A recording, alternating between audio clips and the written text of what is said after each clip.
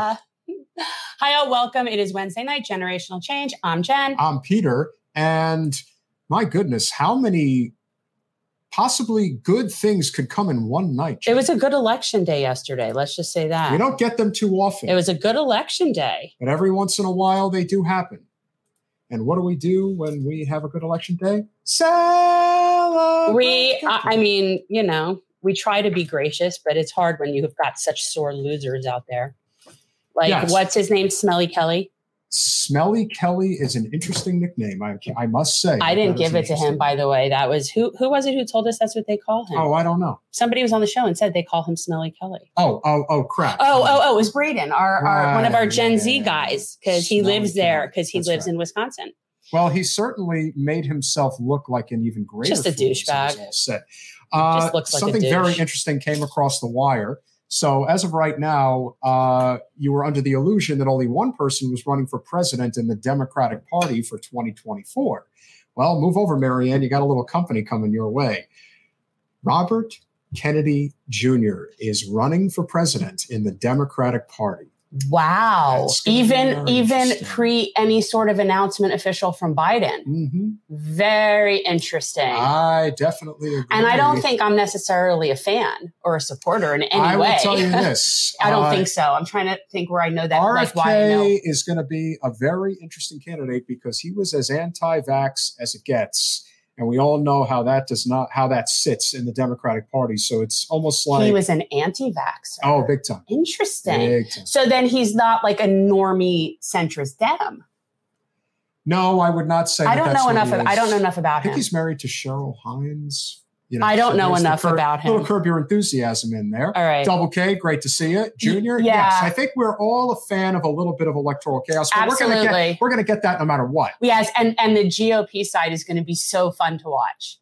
Oh, so fun to watch. It's totally my party, and I'll cry if I want It's to. definitely his to lose, seemingly. And it's sort of like him being indicted.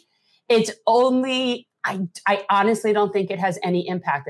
It's sort of like, well, if you've been impeached twice and you still are the person that's still considered a forerunner for your party's nomination, why would this really have any impact unless there's something that legally stops him from running, which I don't think that I've heard anything that does. Look, Eugene Debs ran for president in prison. Now, of course, he didn't win, but he ran for president in prison. So can it be done? Yes. And I'm just like, I honestly think that he is like, when you think about like evolution, but like the roaches are going to outlive us all, like they'll be here post-nuclear holocaust, like they'll be the roaches. He's like a roach. Like they cannot get rid of him. That's what it seems like. And because of that, and so many of these things I am sure are legitimate. My understanding is that all of these charges are related to the Stormy Daniels situation. They're all related to that. Is that true? Yes. Okay. Yeah. See, that's not something that I personally give a shit about. I I don't blame you because I think it's a complete waste anyway. So yeah. I mean, and again, whatever, let justice be served, but that's not the kind of thing that's going to really do anything to him. Like, I don't see how that image to him. Well, I got to pause this for a second Please. so that everybody can see it. But the Double K, we love you. And obviously we'll consider that a celebratory gift to our channel since obviously we have really been covering the Wisconsin Supreme Court race. We're very pleased. We've got tons to cover. So, and Chicago's mayor. yes, Chicago's mayor. So, Chicago has like a potentially really good mayor situation. I would say for that contribution, that we definitely have to go for the first one that is on the docket here. So this is going to cover the Wisconsin Supreme Court race is tremendously key. Now, apparently there is a caveat to it, and maybe KK and a few others can speak to this, but apparently the GOP still has a 2/3 majority. Now, what that allows them to do potentially is kick judges off the court. Now, are they going to really get in the mud on this? Oh, well, if what Smelly Kelly is any indication based on what he said last night, even though he literally got his ass kicked, is, yeah, they're going to fight dirty because that's what they do. It's not like it was even close. Like if it was, but that's the thing. It's like you could have sour grapes and you could claim whatever, like, you know, improprieties or whatever. But when it's this much of like a beating, it's just, you really don't, it's not good. It's not a good look to be complaining about it. Well, let's show the audience exactly what we're talking about. Can you pronounce her name? No, I'm calling her Judge Janet P. Judge Janet P. I can get on board with that. We can just call her Judge P. So this is what happened last night. Prosowitz? I don't want to. Just Judge P. Okay, Judge P. And trust me, I think she'd be cool with that. I think she would as well. She understands. Her name is not. Yeah, Fair I'm enough. not. Is projected a result in the very important Wisconsin Supreme Court election tonight. Janet Prosowitz is the more liberal of the two candidates. Dan Kelly, the more conservative of the two candidates. The most consequential election in the country in the year 2023. The more liberal of the two judicial candidates here. This has very big consequences for Wisconsin and indeed for the country. I will just point out a couple of things here. This may very well mean that there is a deciding vote in the Wisconsin Supreme Court that results in abortion being legal in Wisconsin instead of illegal. It also means that Wisconsin, which is arguably the most gerrymandered state in the country, may finally get what are considered to be fair maps rather than radical Republican maps. And now the majority on the Wisconsin Supreme Court for the first time in more than a decade will flip from hard right conservative control to progressive control. NBC News has projected a result in the very important I don't know what we're allowed to do. So yes, this is obviously a significant outcome, and but here I'm going to offer a unique critique of what has happened. And yes, Smelly Kelly, of course, came out and said, "I will not dignify this woman. It is." He basically said that he would concede if there was a candidate worthy of conceding to. But here's the thing, Smelly Kelly. How pathetic of a candidate can you be if you can't even admit that you lost to somebody? And this is one of the reasons I love Bo as much as I love Bo, as he said. He's like, that's the beauty of elections. You don't need to concede. Yeah. It's true. Especially elections won by this margin. Well, the only time you really do ever have to worry about conceding is if it's within the margin of error. That's about it. Because then, depending on how close it is, could be a recount. He lost by almost 20 points. So, dude, just shut the F up. Swear to God. But I will say this, and Double K, it is a great day because the significance of Janet P. becoming the Supreme Court Justice in Wisconsin means the following. The judiciary now flips 4-3 from conservative to liberal. So what that means now is 3 things are going to occur as a result if things play out the way that they should. Abortion rights are now secure in Wisconsin. I wouldn't say that. I'd say that their archaic law will likely be overturned, but I would not say that anything is safe anywhere. Fair enough. Especially because of the federal Supreme Court that we have. Fair enough. Do they want that fight? I'm going to explain why I don't think they do in a minute. Number 2. Fair district maps, very likely to occur as a result of this. States like Ohio, New York, Florida, not so fair. It must be very important for whoever has it in a corrupt manner to keep it so, or this wouldn't have been such a valuable the position for them. So that to me screams some sort of something funky there in Wisconsin. If you're worried about your party can't win unless your corrupt gerrymandering stays intact, that doesn't speak well. Definitely not a good look. And then, of course, what you also have to remember is that if you're going to ungerrymander the districts, one of the key caveats here is that currently, thank you, Doug, in Wisconsin, the Republicans hold a 2/3 majority in the state house. Now, how would that look if it were fair maps? It would flip quite a bit, maybe even flip even, maybe even flip blue. You never know. And then finally, of course, you're talking about voting rights. A lot of times everyone talks about voting rights. Most of it is BS. But the fact of the matter is, as Double K points out, the gerrymandering in Wisconsin is so bad that what ends up happening is you get a lot of voter suppression. Not that they can't vote, but they choose not to because there's no point. We get that. Like, I understand that just from our experiences in certain parts of this place. I lived in Texas in the 2000 Bush-Gore election. Talk about no point. JR, I feel you. 1,000% correct. Scott Walker was the Frankenstein monster, if you will, of the Koch brothers.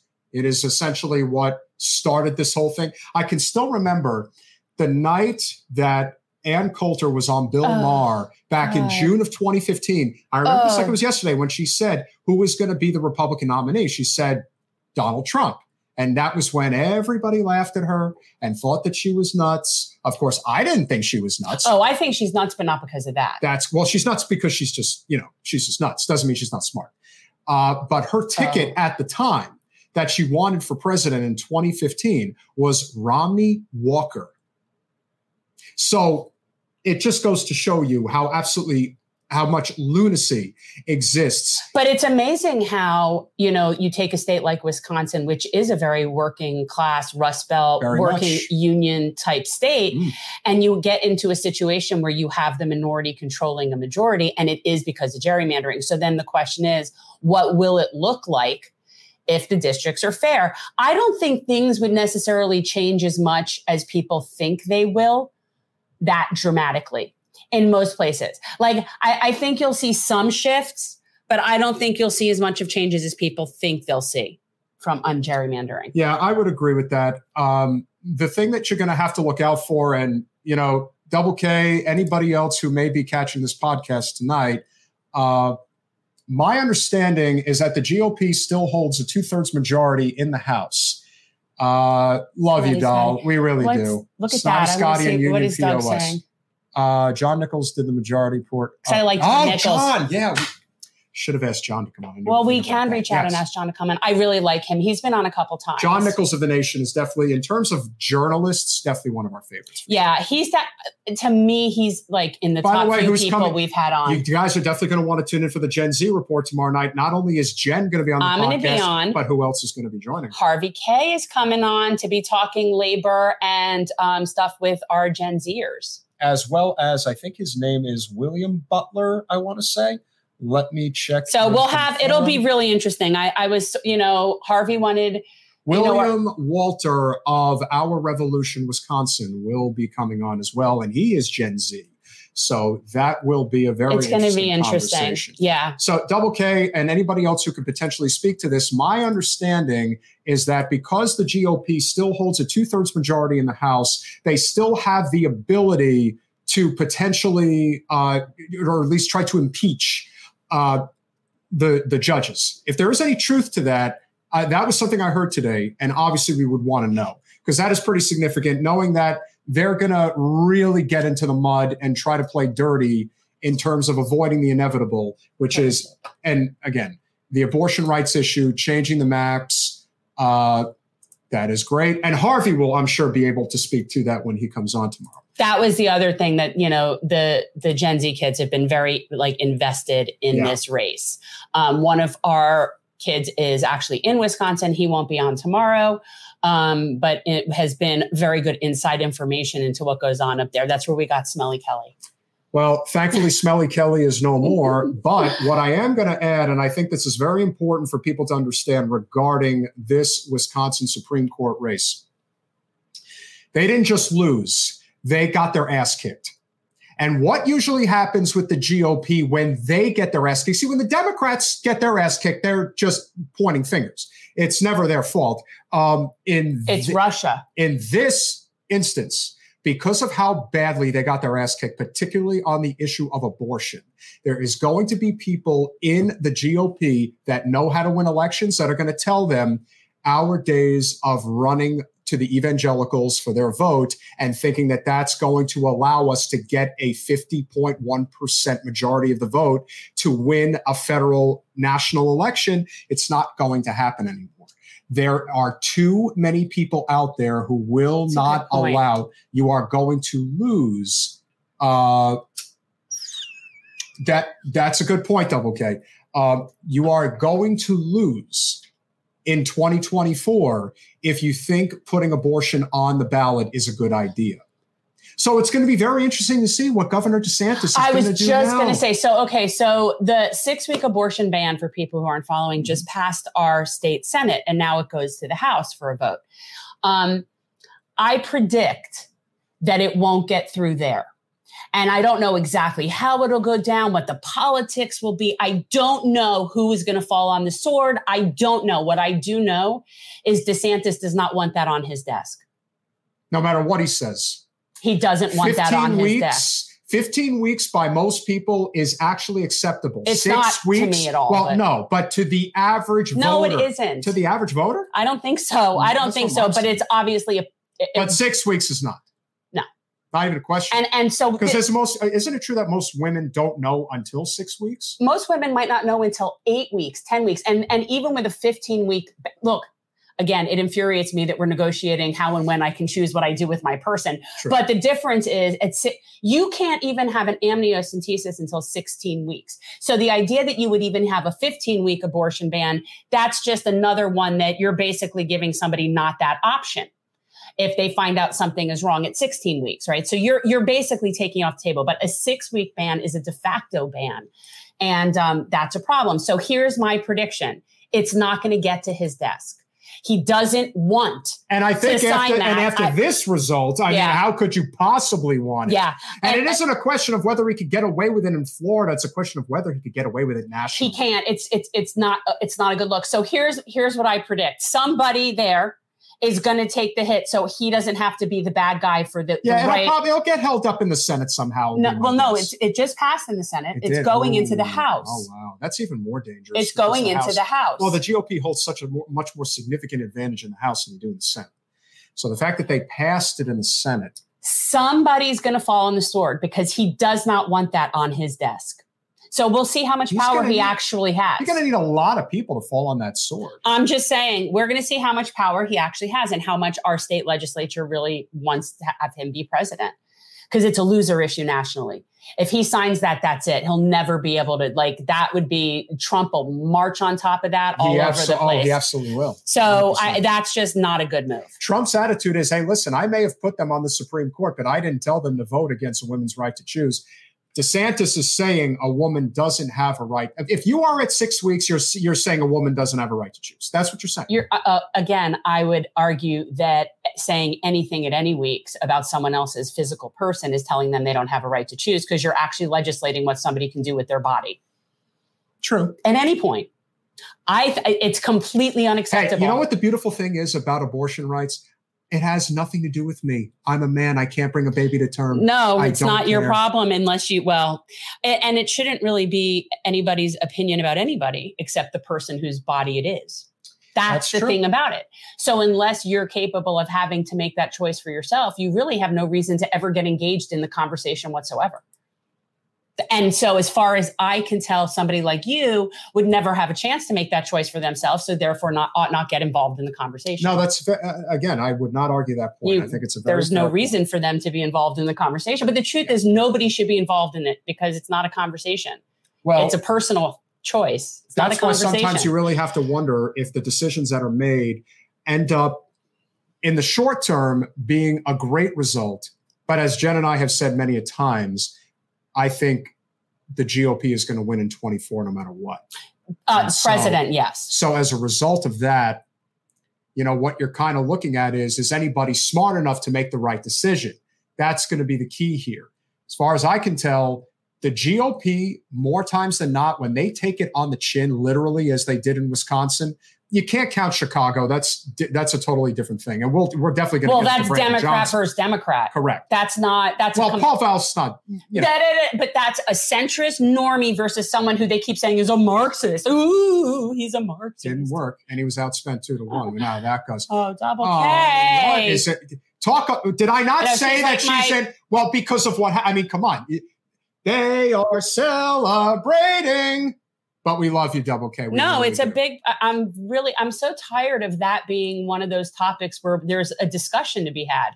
Fair enough. Jen wins that discussion. Well, it's not a win. It's not a discussion. It's none of your business. It's sort of like, here's the thing. And I thought about this when now they're trying to change the terminology as like you're pro-abortion, you're anti-abortion. I'm not pro-abortion any more than I'm pro-splenectomy.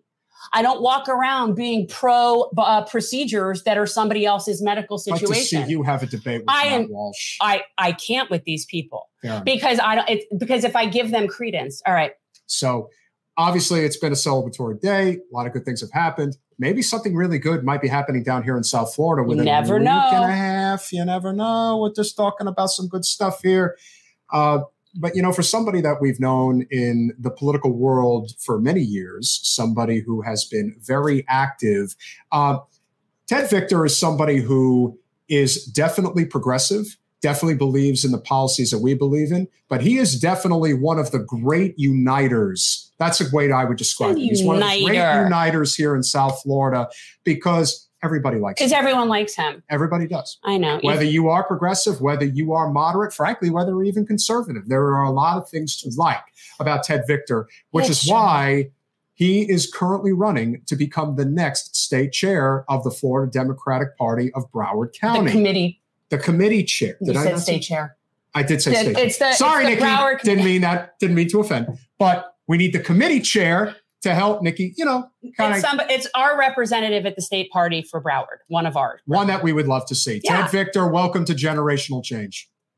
Thank you. Can you hear me? It's very faint. No, now we don't hear. It's very faint. Do you have any? What are you speaking into? Let's see. What am I speaking into? That's much a little better. Much better. You can hear me now? Yeah, it's better. Okay. I don't know what I did, but okay. All right, now it's good. So what's going on, Ted? How did you get into this? How did you get into this chaos of the DEC race here? Well, first and foremost, good evening. Good evening. Today is September the 5th, correct? Wednesday, 2023. April. Is it? Well, is it September? Oh, my goodness. See, you're months off, man. How tired are you? April the 5th, 2023. Thank you very much, Jen and Peter, for this invitation. It's so funny because the roles are reversed now. I'm usually the interviewer. Now I am the interviewee. So it's been a while since I've been on social media in a format whereby I am talking to wonderful people. So thank you so much for this opportunity. And we have a lot to talk about. I don't know how much time I have, but I thank you so much for giving me this opportunity. And let's just hope that we can share this interview with as many people as possible, so that they can chime in and to get as many conversations out before the election, the special election on April the 15th in Sunrise, Florida. So talk about, right into, you got to turn it down on your end or something. There. Okay. All right. So we need to talk about specifically what differentiates you, why this is important to have you in this position versus other people that might be in this race. We don't need to talk about other people, but like what it is that your plan is, your thought is that will help this party that is even dying in its strongest county in the state. Okay. Thank you for that question. For a while, I'll be 54 in November. For a while, I've been asking myself, why do I have so many gifts, essentially? I was born in Latin America. I was born in the Caribbean. I am of Dominican and Haitian descent. I was raised in New York and in Brazil. And as a result, I communicate with I communicate with everyone who speaks Spanish. I communicate with my Haitian community. I communicate with the French-speaking community. I communicate with my wonderful brothers and sisters who are Brazilians, where I went to school. And I'm not necessarily sure if everyone is paying attention, but Florida is probably the best example of everybody invited, just like New York City. I don't like necessarily the term melting pot, but it's really a wonderful blend of people all over the world. So why would I be best suited for this seat? It's because I intend to reach as many people as possible. I intend to reach the mother who is single. I am an educator of 25 years. I intend to reach the students who are just about to graduate high school looking for a job. I intend to reach Spanish speakers, recently arrived people who are trying to join this American dream of ours. And as far as I'm concerned, I do believe the person who can best reach as many groups as possible, because as far as I'm concerned, I would be honored to serve every single Broward County resident. I don't care how tall you are or how much hair you have. My goal is to be able to just reach you and let you know that you matter. Your vote matters, your voice matters, and to not give up on our party, because a lot of people have left our party. And I'm seeing the last cycle whereby Florida's painted red, and I still don't believe that Florida is a red state. I believe Florida is a blue state with Democrats who either do not vote or has given up because they do not necessarily see some hope. They do not see some type of reason to stay with us. So when I say buenos dias, when I say bonjour, when I say what's up, my man, when I say como va, that's me reaching out to everybody to let you know you matter. Social media is a wonderful archive. It's a wonderful album. I take pictures with everybody because everybody. Yes, you do. Everybody is somebody. Everybody is somebody. You know, I don't care. And I'll tell you, I mean, maybe it's too early to tell this story, and I'll give you a perfect example. My mother is a retired physician, but before she became a physician, she was a cleaning lady. She was cleaning and studying at the same time. And she always taught me, respect everyone. Doesn't matter. Respect everyone, from the president of the company to the person cleaning the floors.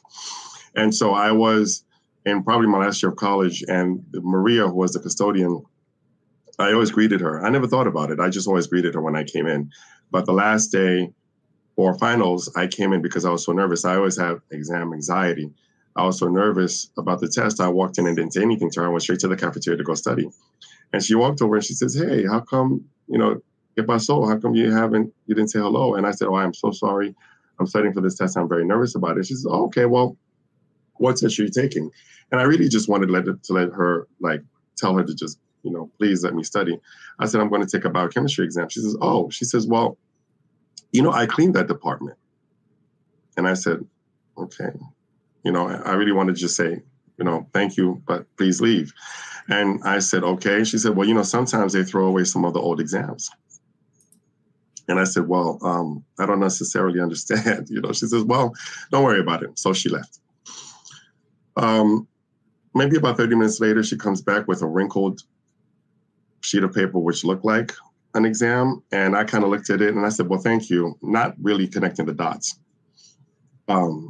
And I'm going to try not to get emotional about it, but I looked at it and I said, "Yeah, I know that. And I just cast it aside. As God is my witness, my people, when I walked into the exam, it was the exam. I was at a B+, and I literally talked to the universe and said, I need to get this A. And just to not have them suspect that I cheated, I strategically got a 98%. And what's the moral of the story? The moral of the story is me saying good evening to the lady, the cleaning lady. Showing some sense of respect, not walking by her like as if she doesn't exist. That's really the price I had to pay. The power of displaying respect for everybody. And that's a true story. So maybe I have to give credit to my parents because I was raised right. Everybody is somebody. Everybody's somebody. Everybody is somebody. And so we can talk about why I'm running because there are many layers to this. But now we have a governor who says that my history doesn't have educational value. What? No, and not only that, no, actually, I think it's worse than that because this thing that a lot of the topics in that African-American studies AP course that they take issue with aren't even the history parts. It's just the current parts. You can't even say that there's a problem with teaching your history. They're actually changing the current narrative in real time. And so I'm hoping that you guys are sharing this because everything that I say can be fact checked. The last week of February, I'm a teacher at MacArthur High School. I've been a teacher for 25 years. For the last 15, 16, 17 years, I've been at MacArthur High School. The last week of February this year, the last Monday of February, my student brought a loaded gun to my campus, a loaded gun to school. Now, mind you, I'm not necessarily sure there's anybody in America who doesn't know about Stoneman Douglas. Stoneman Douglas was an international phenomenon. How is it that we have kids coming to schools with a loaded gun after Stoneman Douglas? What are we doing? At the same time that the administration, the governor, is giving people a license to carry without a license. I got to get a license to drive, but now folks can carry a gun without a license. What are we doing? Tell me. I think places of worship, I think schools, I think your home should be places you can consider sacred. Where you walk into your home, you should just automatically assume you're going to be safe. I think what you bring to the table is very unique, not just because of your disposition about the way things can be done, but the one thing that Jen and I really harp on constantly is that if the Democratic Party is ever going to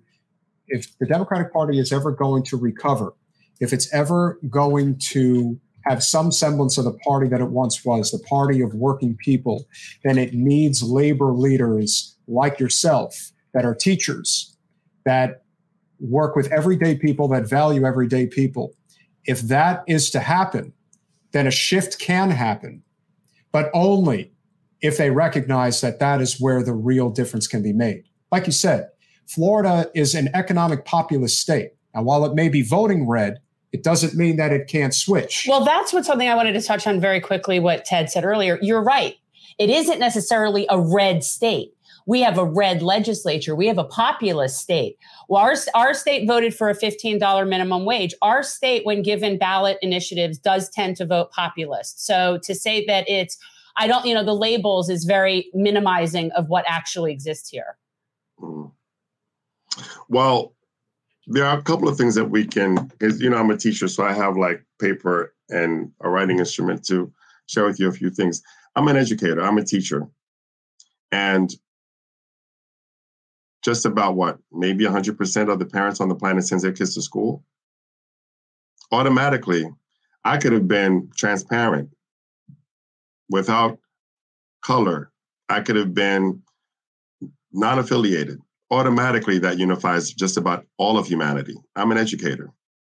Education is the only profession on the planet, and I hope people are listening. Education is the only profession on the planet, in the world, that every other profession must go through.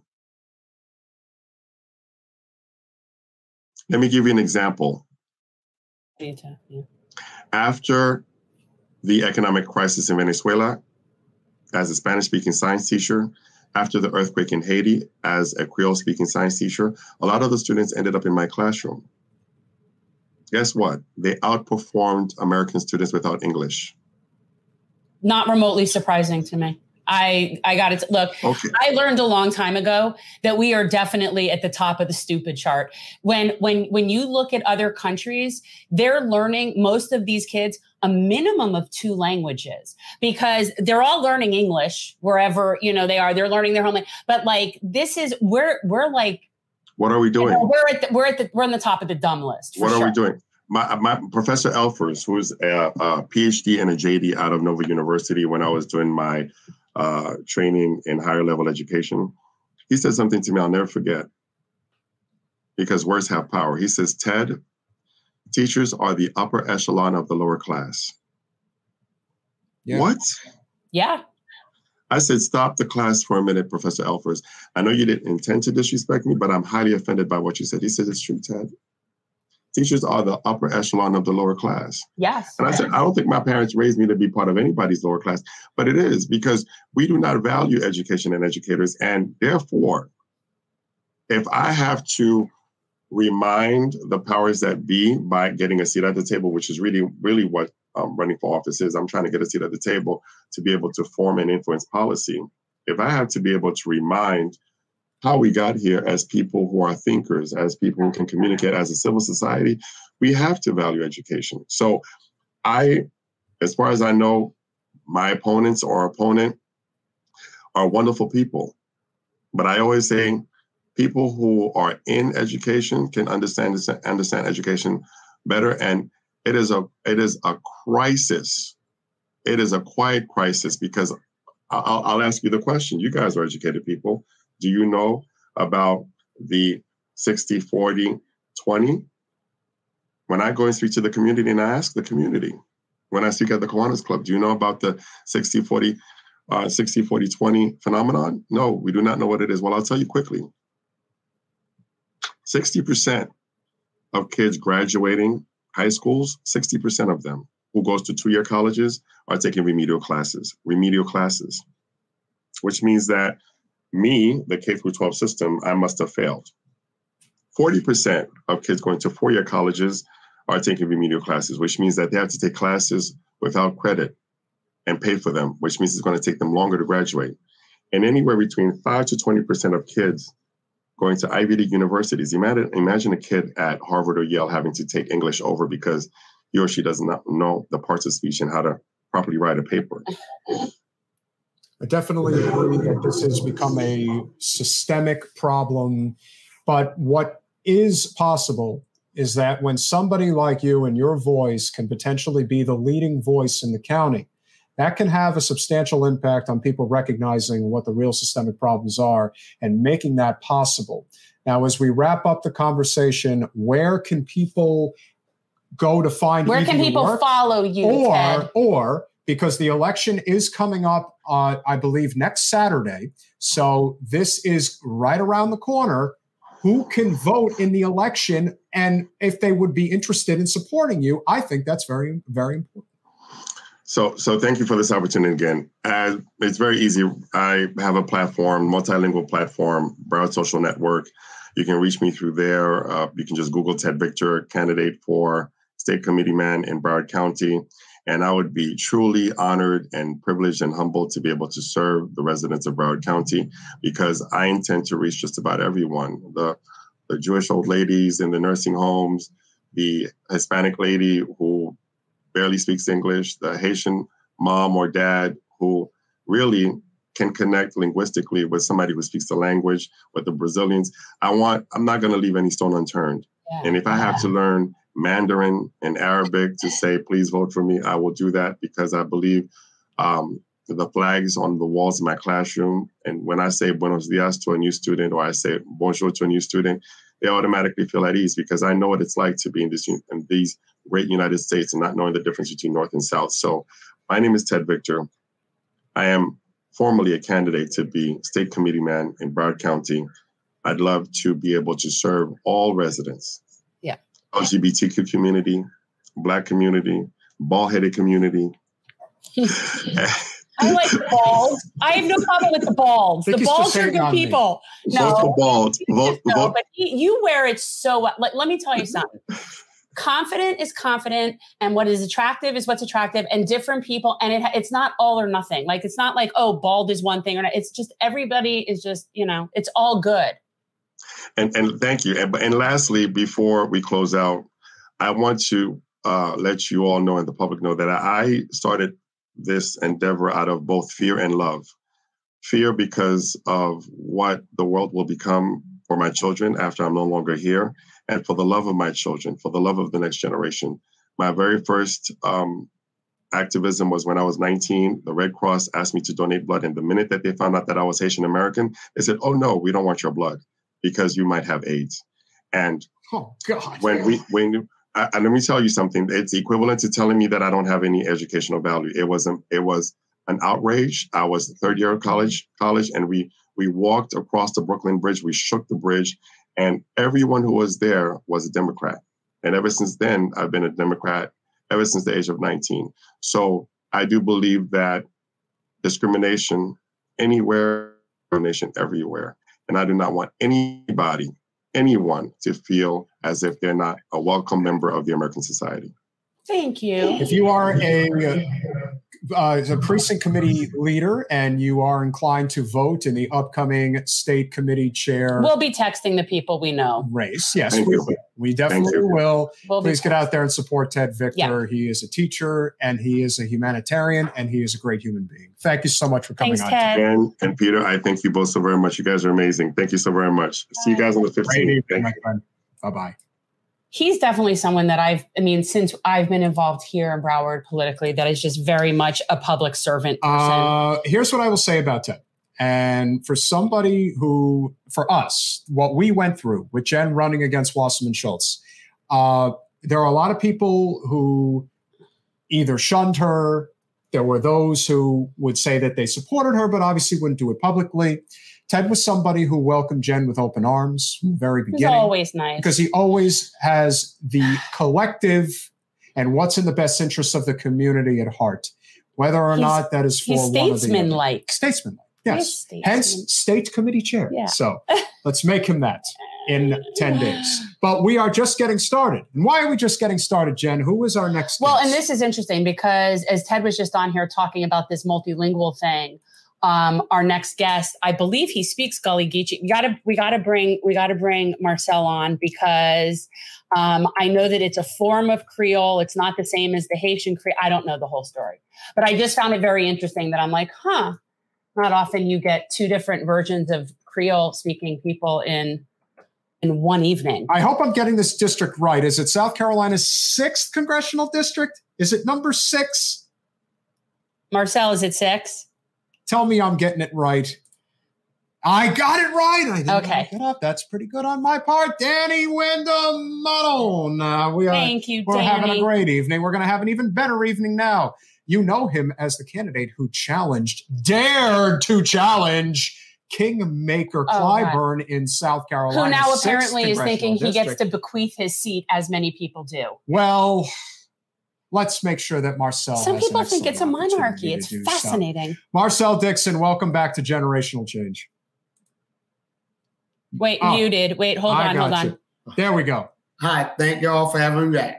Sorry you were waiting. You know, the thing about Ted is he definitely is on island time. That's South Florida. It is. It is. And so he was 8:30 that came more like at 8:50. So that is sort of what happened there. We've had good content, I would say, so far. We weren't getting. Oh, no, we're good. I'm just saying, I do apologize. We normally don't run on island time, but sometimes when Marcel was early.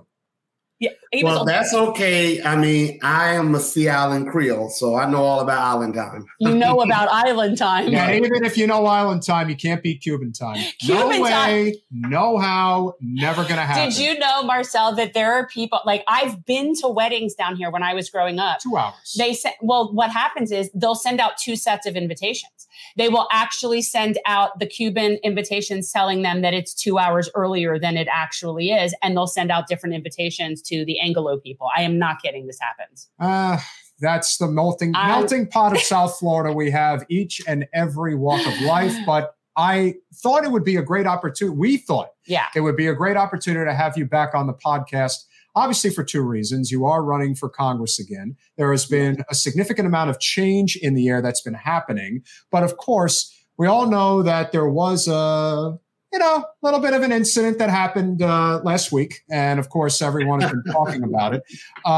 Marcel, and I'm so not the one that wants to even get into it. I'm so over that whole But anyway, apparently it is click worthy. So it needs to be addressed. Yeah, we can play the clip, but why don't you tell us what your impetus was to go to a town hall event with Marianne Williamson? What that was, what you thought you were hoping to get out of it, and what ultimately came of it. So I actually went to the town hall that Marianne Williamson, presidential candidate, has been hosting a series of them here in South Carolina. I went there as a supporter. Okay. So just before I get into it, it's insane. If you don't know how to take feedback from a supporter, you're definitely not ready to take pushback from opponents. But let me just say that.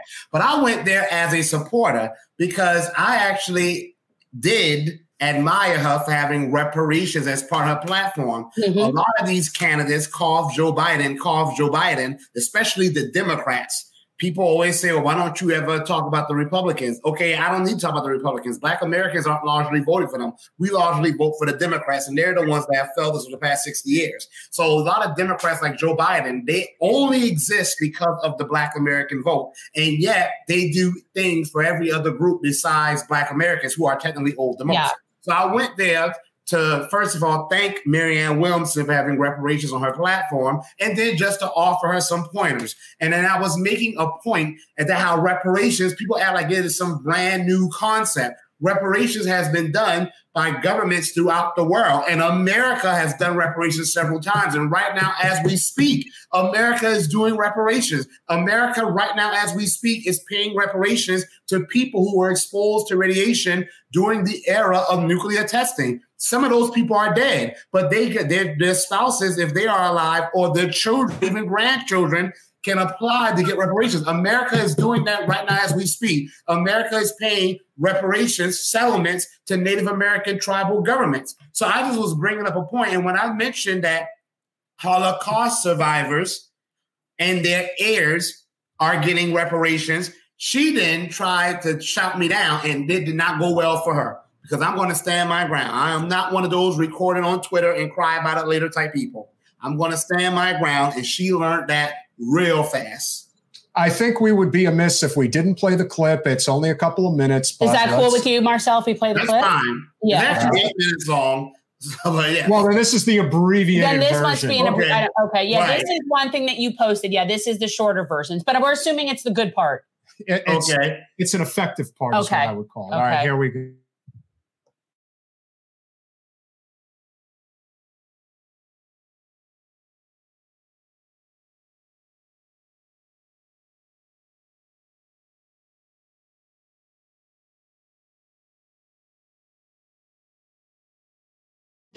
That's not anti-Semitic. That's the truth.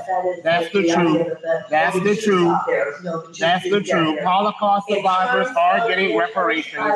That is not anti-Semitic. That's the truth. And I will continue to do so. And standing up for my ancestors means speaking the truth. Holocaust survivors did get 14 trials facilitated. That is a fact. That is a fact. I don't know what it meant. All I know that my ancestors have not gotten a penny. My ancestors have not gotten a penny. That's all I know. And it's an insult for the American government to facilitate a facilitation of payment to Holocaust survivors while my great-grandfather is still alive and he fought to save the Jews from the Nazis. Excuse me. It is because I'm Jewish that I feel so strongly about reparations. And I feel strongly about reparations for my people too. Germany paid $89 billion in reparations to Jewish organizations long before 2014. The fact that I am from a people who was wronged and to whom Germany paid reparations, the fact that I am aware as a Jew that even though reparations doesn't mean the Holocaust didn't happen, any more than reparations to mean slavery didn't happen, reparations paid by Germany to the Jewish organizations that were not directed to Jews, they were to Jewish organizations, has gone far to establish not only financial restitution, but also emotional and psychological healing between Germany and the Jews of Europe. Right here. That is what, right here. Obama administration has awarded $12 million for assistance to Holocaust survivors. This happened in October 2015. I don't lie, and I know my information. You know what, Mark, this is not right. This is not right. Actually, I'm more than glad to You cut me off. I was talking, and you cut me off saying it was anti-Semitic. That's not what it was. I was telling the truth. I was telling the truth. You cut me off and accused me of being anti-Semitic. I'm speaking up for my answers. I'm telling the truth. I don't care who doesn't want to hear it. The United States is not given $1. Well, the facts disagree with you. The United States is not given The facts disagree with you. Rule number one of being a candidate is that even if you don't want to hear what the constituent has to say or the voter has to say, you still listen to it. That's what a town hall is. And to constantly want to talk over that person, regardless of how she reacted, which was not good. Not a good look. You have to understand that endearment is the greatest form of flattery when you're a candidate. even if it's not what you want to hear, even if she vehemently disagrees with what you're saying, the fact is you hit a nerve. And as any candidate, city council, county commission, Congress. But no, and Marcel was right. But this is a person running for president. And he's a supporter. Yeah. And that's it's literally the thing. just, it's like, the reaction was, not a good look. You don't know what you're talking about. And I'm thinking, you're in South Carolina in probably one of the most, when people talk about the oppression of the Black community in the United States, look no further than South Carolina. Like, that's ground zero. It's like you have to know, you have to have good instincts. And in that incident, that is a mask off moment. It's a bad one. Obviously want to hear your thoughts. Yeah. I was a supporter, and I was a tepid supporter at best. I am not a supporter now because I realize, it is a sad thing when I am agreeing with Laura Ingraham. Okay? That's a sad, sad thing. Mm-hmm. Laura Ingraham said, the Democrats, if you're going to do reparations, then do it. If you're not going to do it, then shut up about all this oppression of Black people. And she's right. Okay, if the Democrats are going to do reparations, do it. Okay, you've had control over the House, the Senate, presidency. She said the point she was making was that it's just a talking point they use to kind of get Black voters emotionally invested in them. And unfortunately, what you see in Marianne Williamson is a perfect example of that. So in regards to Marianne Williamson, I believe Laura Ingraham is right. It's a perfect example of Democrats using talking points like reparations, things they really have no intentions of doing. And may I say something real quick? Because I am sure, I'm not telepathic, but I'm pretty sure that there are white people right now, and maybe some Black ones, I'm sure there are white people right now in your comments saying, why should I have reparations? I never owned any slaves.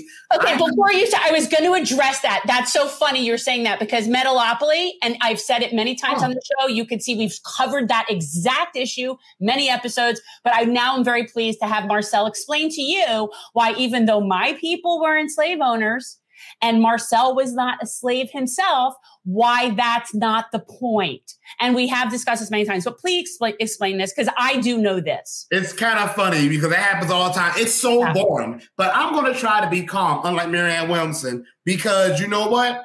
Some of these people, some of them are anti-Black trash. That's what they are, and there's no hope for them. They need to go. Our guy isn't. This is one of our people that. Right. Some of them, though, live in a bubble and they just haven't heard anything else than what they've been fed. So let me explain in a way that is intellectual, not emotional. One, America is doing reparations right now for several Native American tribes who are not the ones that were originally wrong, but their descendants. America paid reparations to Japanese Americans who were interned. Several of them had died by the time America paid reparations. I was 4 years old in 1988. That's when America passed a bill that paid Japanese Americans who were interned reparations. But it happened in the 1940s. People in Guam, okay, some of them right now as we speak are getting reparations for something that happened in World War II. I already mentioned the Radiation Exposure Compensation Act. Some of the people getting reparations right now are not the people who were exposed to the radiation. It's their children. Some of them weren't even born when it happened, or grandchildren. America pays reparations every single day to the descendants of the people who are wrong, because America realized with all these other groups that the wrong that was done to their parents or their forefathers, if not repaired, the people who are their descendants will inherit the debt. So even though I may not be a person who was formerly enslaved, I am definitely the descendant of a person who was enslaved. And let me give y'all an example. If I had time, I would get a picture of my great-grandmother. My great-grandmother, Justine Brown, but her maiden name was Justine Washington. She was born in 1914. Unfortunately, her parents died. This is my great-grandmother. She was raised by her grandparents, Willie and Diana Simmons, here in Beaufort, South Carolina. Willie Simmons, my great-great-great-grandfather, was enslaved in Beaufort, South Carolina in the 1830s. He was born into slavery and he stayed enslaved until the Civil War. I'm not done. My other great-grandfather, Quash Fripp, you can look him up right now. You can type in Quash Fripp, Q-U-A-S-H, and then Fripp, F-R-I-P-P. You will find his Civil War pension record. He was born into slavery on St. Helena Island off the coast of Beaufort. How do you spell his last name? Fripp is F-R-I-P-P. He was born into slavery. He swam from Fripp Island to Otter Island, okay? After he got his freedom, he bought a house. Unfortunately, the day he got the deed of the house, he died. He never even got to enjoy it. My great-grandmother didn't die until 2015. She was 101 years old. I was raised by a woman who was raised by a person who was enslaved. So slavery was not a long time ago, but let me continue. It's not just slavery. People forget what happened after slavery.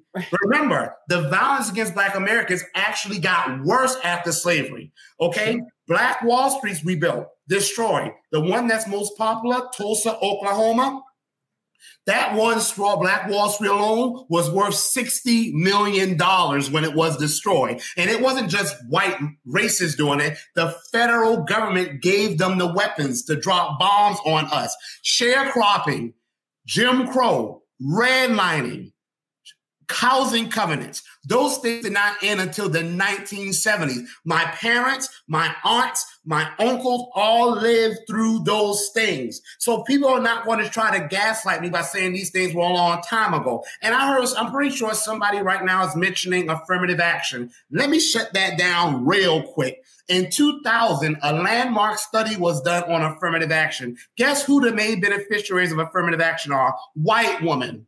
6 million corporate jobs right now being held by some of these same white women, probably in the chat saying, oh, they don't deserve reparations, have been given to them because of affirmative action. Lyndon B. Johnson was anti-Black American bigot, but even he said, you can't tell a Black man who's been in chains for 300 years and other people had a 300 head start, okay, the chain is off, you go catch up, without giving them help that they were due. It's funny, a lot of people like to quote Dr. Martin Luther King Jr. Dr. Martin Luther King Jr. said, a country that did something against the Negro specifically for 300 years has a responsibility to do something to repair the damage done to the Negro for those 300 years. So if people aren't going to really be speaking the language and talk about what Dr. Martin Luther King Jr. is about, please keep them out your mouth. And reparation is right. Now, let me say this. If anyone wants to say that they are against it, I want them to be known, be careful. James Baldwin said, if they come for you in the morning, they'll be coming for me that night. If you are saying that Black Americans don't deserve reparations, but all these other groups have gotten it, be prepared for the government to do the same to you. And when it does the same to you, don't expect anyone to stand up for you. My thing about reparations is very simple, and it's just very sort of like, this is where my lawyer hat goes on. And it's very simple. The government owes a debt. It needs to pay its debt. And when people, and by the way, we've established on this show many, many times, we've had our friend Steve Grumbine on many, many times, your tax dollars don't pay for jack shit. Your tax dollars are not paying for reparations. Reparations has to do with a failure of a contract between the United States government and the American descendants of slaves, and at the time slaves that were and I always forget the resolution. The point is, there's a contract that we violated, and at a minimum needs to be paid, period. And it's nothing to do with your damn tax dollars, whether or not your people were slave owners. So I've said it a million times. My people didn't own anybody. They were fleeing their own houses being set on fire in Russia because they were Jews. And my people never owned people. And yet I'm a beneficiary of that. But regardless, I don't look at it like I'm paying that. It's the United States, on behalf of the United States, owes this money. It's that friggin' simple. Sorry, Marcel, but like, that's where I just get very logical about it, where it's like your emotional resentment about that. And the fact that you bring up affirmative action just shows that you're making this be like an emotional, personal thing. Like somehow it just offends you that somebody would be getting money. This is a contract. There's a contract. It was the 40 acres and a mule, if you want to be technical and go back to that one thing. But overall, how about we just stop doing it? Because you only went up to like redlining. What about our current justice system and our current correction system, which is it is slavery. And so we haven't stopped. How about we just stop, doing it? But I'm sorry, it's just infuriating that people don't understand when you owe, pay your debt.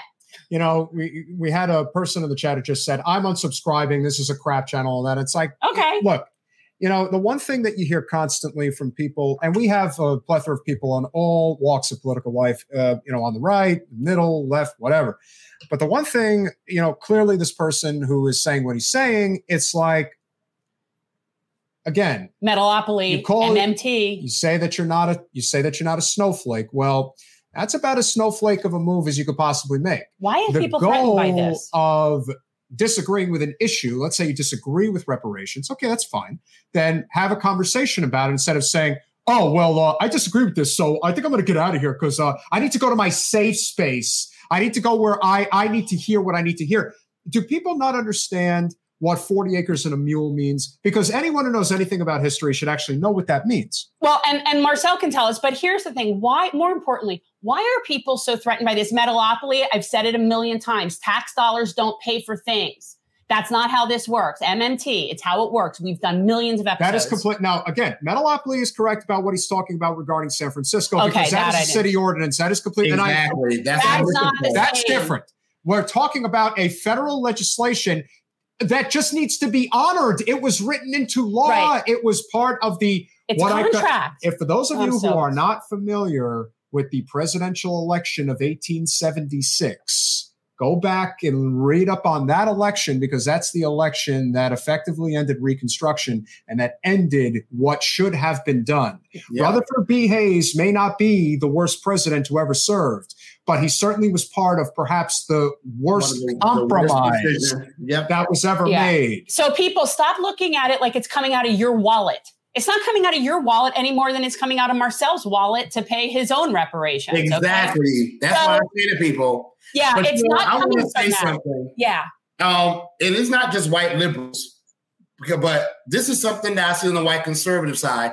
I hear, white conservatives usually, and I'm no fan. I like white radicals who have a heart for justice. White liberals are a whole different beast, and I usually don't like them either. Right, but white conservatives, this is why I'm gonna call out their hypocrisy. They whine more than any other group. I hear them talk about how white men are the new. Some of them have said that white conservatives are the new N-word of America. I've literally heard that disgusting comment made. They say that white men and white women are the new people being oppressed in society, and they want people to listen to them, and they want people to support justice for them because they feel they are victims of injustice. But they will turn right around. The moment you mention actual injustices that you have 400 years of proof, those same white conservatives will turn around and say, get over it. Well, that can't be done. You don't deserve it. It's amazing how people want justice for them, but not justice for anyone else. And I have been saying that to them several times. Now, here's the good news. I go to some of these election integrity events, which are really MAGA rallies. And you would think with my message, I would not be a popular person. But it just goes to show the people who are in the media, like, what's that guy's name on Fox News? Tucker Carlson. You would think people like that, it's a disconnect between them and their audience. A lot of times the audience is far more open-minded than the actual pundit who is spitting out all these talking points. Because when I go to these election integrity events, I get at least a good 25% of the crowd that comes to me and wants to know more about reparations. I even get some coming to me saying, you know what? If you had asked me yesterday how I felt about reparations, I would say, nope, against it. Nope, not ever going to support it. And some of them will say, but now that I've heard you, I have a different take. So it just goes to show we have to learn. People have, but this is our responsibility. We have a responsibility to step outside of our echo chambers. Some people want to stay in their echo chambers and then blame Fox News and Breitbart News for what they believe. No, you have a responsibility to educate yourself. You have a responsibility to step outside of your echo chamber and to hear even opposing views so you can know what you supposedly don't agree with. Yeah. I just don't know why people are so threatened. Here's the thing. It really is very similar to me when people are legislating out of emotion and hate, regardless of whatever it is. Because if you think about it, let's say this to me is the same as people like you having a say-so about my body. That's how I feel about people who are not owed money, telling people who are owed how and when and why they should be repaid. It's kind of like, that's not how this works. It's just not how this works. And I think that when you like, to me, that's just very clear cut. And it shouldn't be determined by people that are not owed how and the nature of what does reparations mean? I don't like when I see people breaking that down as to what it should look like. It shouldn't be a check. It should be this. It should be opportunities. I appreciate those sentiments, but that to me is up there with people discussing how many weeks I do and do not get a choice of my own person. Stop negotiating what's not within your purview. Thank you. Marcel, when people, I look at racism in a way that is probably much more aligned with what I consider to be the people, particularly in the Black community, who know what nuanced racism really is. There was obviously an incident that happened the other day with the First Lady, the Dr. First Lady, who suggested that both the winner and the loser of the national championship game should come to the White House. And we all know that a lot of this directly stemmed from the interaction between Angel Reese and Caitlin Clark. Could you kind of explain to the audience exactly what the motivation was of the First Lady to make a statement like that? And then obviously, he doesn't know her motivation, but he can make an educated. Just an educated What's your guess, gut feeling? Because we saw what the clapback from what Angel Reese was, and even Caitlin Clark was like, "Hey, listen, losers don't get invited to the White House. They never have. They never will. This is for the winner's circle." And the fact that Dr. Biden decided to say that, I thought was in extremely poor taste, and the apology attempt was even worse. What were your thoughts on how that all went down? Well, one, let me say congratulations to Louisiana State University. I am not a sports person, but I just love the energy of those girls and Angel Reese. I just love how unapologetic she is, and she stands on what she says, and she doesn't back down. I wish more of the Black men in sports had that same type of guts, but that's a whole other story. I think the issue is there has always been resentment when Black Americans shine. Like, I highlight Black inventors all the time on my Twitter page, and I do thorough research.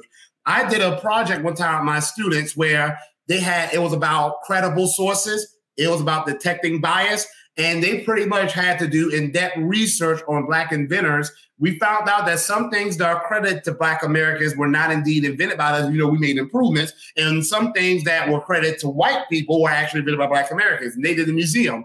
I remember when I put some of that stuff online, of course, you get some of these white people in my comments saying, no, they didn't do that, even though it's factual. You have museums, you have the federal government all saying a Black American man or woman invented, like the home security system. That was invented by a Black American woman. She wasn't able to commercialize it because she didn't have the money. But in all of the home security systems that were invented after hers, her invention is the one cited as the precursor.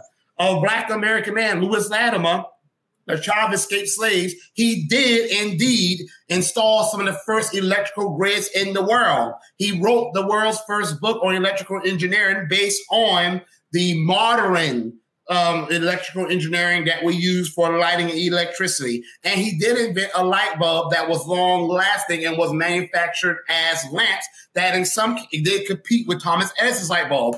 Anytime Black Americans are given a shine, you always have insecure, usually anti-Black American whites who will come along and say, no, you did it. That's not true. Why are you dividing us? But when white Americans get their shine, which is all the time, you usually don't have Black Americans saying anything negative about it because we're used to it in a reality. So with Dr. Biden, I can't say what her motivation was, but I can say that in a high school, a Black girl was the valedictorian, and the school, which had never done this before, they appointed a white student who had a GPA far lower than the Black girl, and they made her share that honor with the white student. And that had never been done before. And the girl to whom that was done, she made a comment on Twitter about how when Dr. Biden invited the team for Iowa, it reminded her of the shine that was taken from her. Now, I will also say that if Iowa had won, I don't think Dr. Biden, I know for a fact she would not have invited the girls from Louisiana State University because that is not tradition. And, hats off to Caitlin Clark. not only was Angel Reese getting backlash for not only did she reject Dr. Biden's invitation, but she was getting backlash for making a gesture that Caitlin Clark had made first. Now, when the white girl did it, no one had nothing to say. Now, when the black girl did it, you had all of these anti-Black American people, and some Black American people, too, are just sellout goons, sitting there trying to come up with reasons, disingenuous reasons to criticize this black girl. First of all, I'm glad Angel Reese stood her ground, but Caitlin Clark even came out and said, hey, wait a minute. Men talk trash to each other all the time. Caitlin Clark said, I talk trash all the time. She said, that's how the game goes. So why is Angel Reese getting all this backlash when that's basketball? We have fun, we talk trash, and then we play and it's over with. I think even Caitlin Clark can probably realize, she didn't say it, but I'm pretty sure even she's not dumb, and she realizes why there's a double standard. So with Dr. Joe Biden, I think that comes from a legacy of Black Americans never giving credit, and when we do get credit, somehow you got insecure whites who feel that it diminishes their shine and want to try to minimize our accomplishment. It happens all the time. That's what it looks like. I mean, that's how it looks. That's exactly what I perceived it to be. I had a little rant about this whole basketball thing the other day. I didn't watch the game. I don't care one way or the other. And then I saw, she did this thing that they're saying is trashy and classless. So I run to go look up what was this thing that she did that was such. And I was offended that they made a thing about this for this athlete. She is an athlete.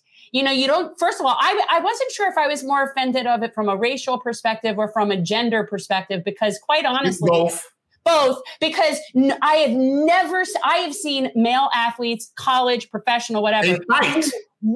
Out of control, way in each other. They fight each other all the time. No repercussions. This girl makes a total athlete, I'm just gaming you, whatever it is. I don't know. It was harmless. It was competitive. And they make such a deal of it. It is absolutely pinpointed at her. She's not only a very good looking girl, but she is also somebody who owns her urban style. And yes, she does. And that's what I love about her. Yeah. She is unapologetic. And I said it when she did it. I'm like, I hope she not only should she apologize for it, they should apologize for asking her to apologize. Now, if there was anything that she did wrong, and I've played basketball, I can tell you the only thing that she did wrong is that there was an incident where there's nothing wrong with doing this, but she did kind of V-line to Caitlin a couple of times, but that's not what the issue is here. The issue here is that she has a swag about her. It doesn't sell well to corporate America. It sells well to, It works for me because I wasn't even aware of any of this, and now I'm a fan. But this is like, I'm going to say no, because like I said, I've seen men. I don't watch sports, but I see snippets. I see the men, they push each other, they shove each other, they fight each other, and they still get put on a pedestal. Black women, and I'm not getting into a pressure Olympics, but Black women, when people say woman, they talk women's issues. I don't like that. You can't package Black woman in a white woman. Black women have always had a completely different, far more brutal, violent experience in America. And this exemplifies that. If she was a white girl and had done that to Caitlin Clark, there would be no issues about this. But not just because she's a woman, but she's a Black woman. Yes. And she is urban, and she has, she says they've been calling her hood, she said, because she has that urban demeanor. She has style. She has confidence. She's good. They're going to try to break her spirit. They tried to do it to Gabrielle Douglas in the Olympics when Gabrielle Douglas was pledging the flag and people of her stance had an attitude that was too sassy. They tried to come with BS reasons that they didn't bring her. I still remember that. And it's ridiculous. Real quick, because I went over to the comments just real quick. I usually don't, but I saw Metopoli saying something about Nigerians come to the country and they do well. I answered him. They're not natives. Right, but yeah, I'm about to say, first of all, you cannot compare a small, tiny percentage of usually the upper class of a country is able to afford to immigrate to America. You can't compare a small, tiny percentage of a big country like Nigeria to all of Black Americans. If you want to make it a fair comparison, you got to compare the upper echelon of Black Americans to the upper echelon of Nigeria, and Black Americans will be far, far, far ahead. You see, this is what I can't do, y'all. But Nigerians aren't claiming reparations. That's what I'm trying to explain to him. Like, this is a specific, like people think that yes, it is a Black issue. There's definitely a colorism issue, but it isn't a contract with the Nigerians. It is a lineage issue. It's not a Black issue. And not just that, though.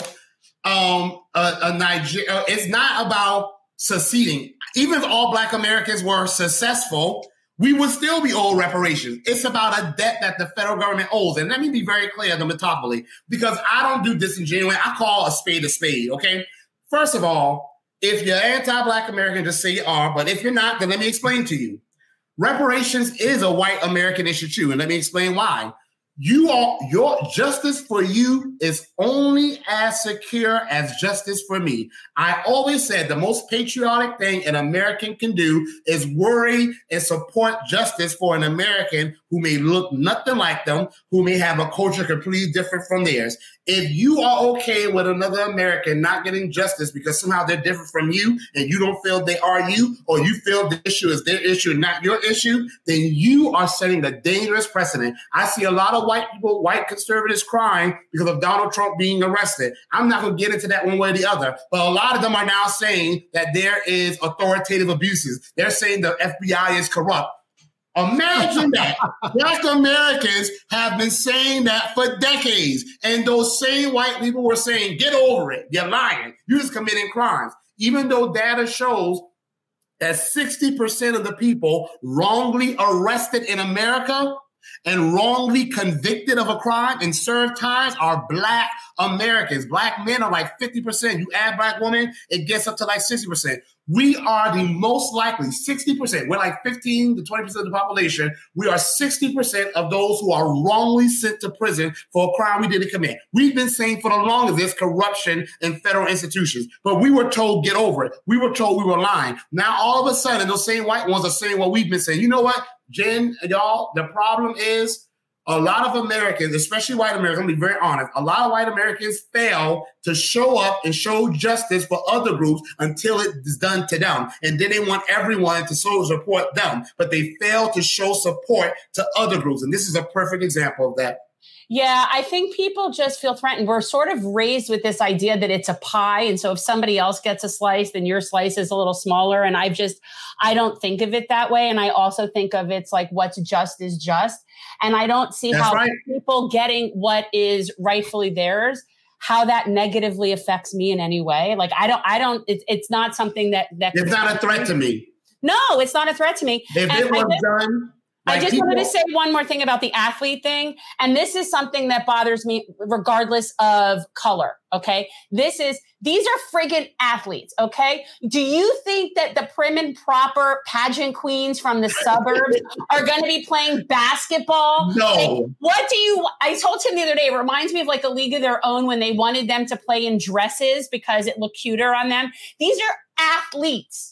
Like, they should be treated like athletes. And that's newsflash. Girls talk trash too. I taught middle school. You want to see competitive? Forget middle school boys. Put middle school girls on the court, and you will see more trash talking than girls are way meaner. Girls are way meaner. I mean, right? And people act like girls aren't supposed to be competitive and talk trash. Girls talk trash too. Okay, I've never been an athletic coach, but I've been a teacher for almost 20 years. Trust me when I tell you, girls get adrenaline rushes too, and talk trash and get in each other's faces too doing sports. It happens. So. Yeah. What's the feedback you get? Because one of the things I saw that he was saying, Metalopoly was saying in the chat, is about how does this present to, if there are any, I know there must be white people in your district as well. What's the local consensus? Because you are not in a typical place. I mean, in terms of historically, the Black demographic, the poverty demographic, obviously. So what is your white demographic feel when you reach out to people regarding this? One, a lot of them, believe it or not, now you would think being in the deep South, South Carolina, you would think the reaction would be a knee-jerk negative reaction. That rarely happens because in the South, people are usually going to be pretty cordial one way or the other. However, a lot of white Americans respect me in my district. One guy said to me, he said, you know what? if I knew about you, I would have voted for you. And I said, why? He was like, I don't support reparations, but here's why I would have voted for you. He said, because a man who will stand up for his people to get what they are owed, even though it may not be popular, I know for a fact you will stand up for me.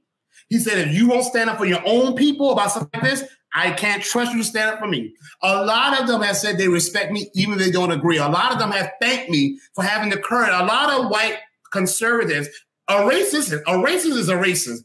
We have to abandon this white Southern conservative equals a racist. You got Northern white liberals who are far more anti-black than some white conservative Southerners. A racist is a racist. So I'm not going to put racist on any party or any demographic. A racist will respond like a racist would respond. But people who are just your regular people, a lot of them thank me. A lot of them say more people need to be doing what you are doing. More people need to be running for office. Even if I don't agree, I respect the fact that you are putting yourself out there. A lot of them have said to me that they've said, well, I don't support reparations. And I said to one white lady, I said, why not? She was like, well, I don't think it's fair to me. I said, are you a Republican? She was like, proud, card carrying. I said, the Republican Party is the party of whom? She said, the party of Lincoln. I said, what was the last thing Lincoln did and supported? She had nothing to say. It was reparations. I said, who did reparations for the Japanese Americans? It was Republicans. I said, so as white Republicans, y'all should be first in line supporting reparations for Black Americans. Y'all supposed to be the party of reparations. Historically, you have been. And once upon a time, Republicans were the party pushing for Black Americans to get reparations. So this is not something that is, this is not something new to the Republican Party. No, this isn't radical. Bring the Republican Party back to its roots. And I want to comment. I see something in there about Karina saying that he's saying that Black folks shouldn't get reparations. She's not saying it. She's quoting someone else because he's Native American and he didn't want. Let me explain something to you. And we've talked about this on this show in the past 2 years. Different people are owed different things. And it is up to the people who are owed to decide what they're owed. And then once you figure that out, then they get what they're owed. That's how it works. So Native Americans, they want their land as sovereign nations. ADOS, American descendants of slaves, want what's due to them per a contract. These are different cases. That's like you're suing company X for one thing and somebody else saying, well, but what about the people that were upset with company Y? Take that up with them, man. It's a completely separate issue, and they don't want the same things. And we've had Native American guests on this show that have addressed this as well. So stop assuming that everybody who is owed something is owed the same something. Yeah, this is... Sorry, we've covered this before, so I can't... It's okay. I mean, some people are sincere. Like, I know a lot of white Americans who...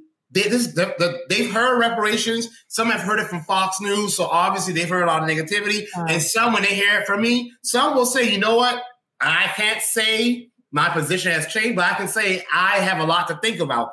Most will respond well. I think, yes, America is definitely a country that still has a lot of disgusting racism, but the average American, at least, especially in states like South Carolina, is going to be cordial and at least listen. And that's the thing. And the truth of the matter is, I've had some say, again, that they respect the fact that I'm willing to stand up and just run for office, even if it's something they don't agree with. A lot of white conservatives in the South, especially the older ones, they just find it admirable to see a young person getting involved instead of just whining about it.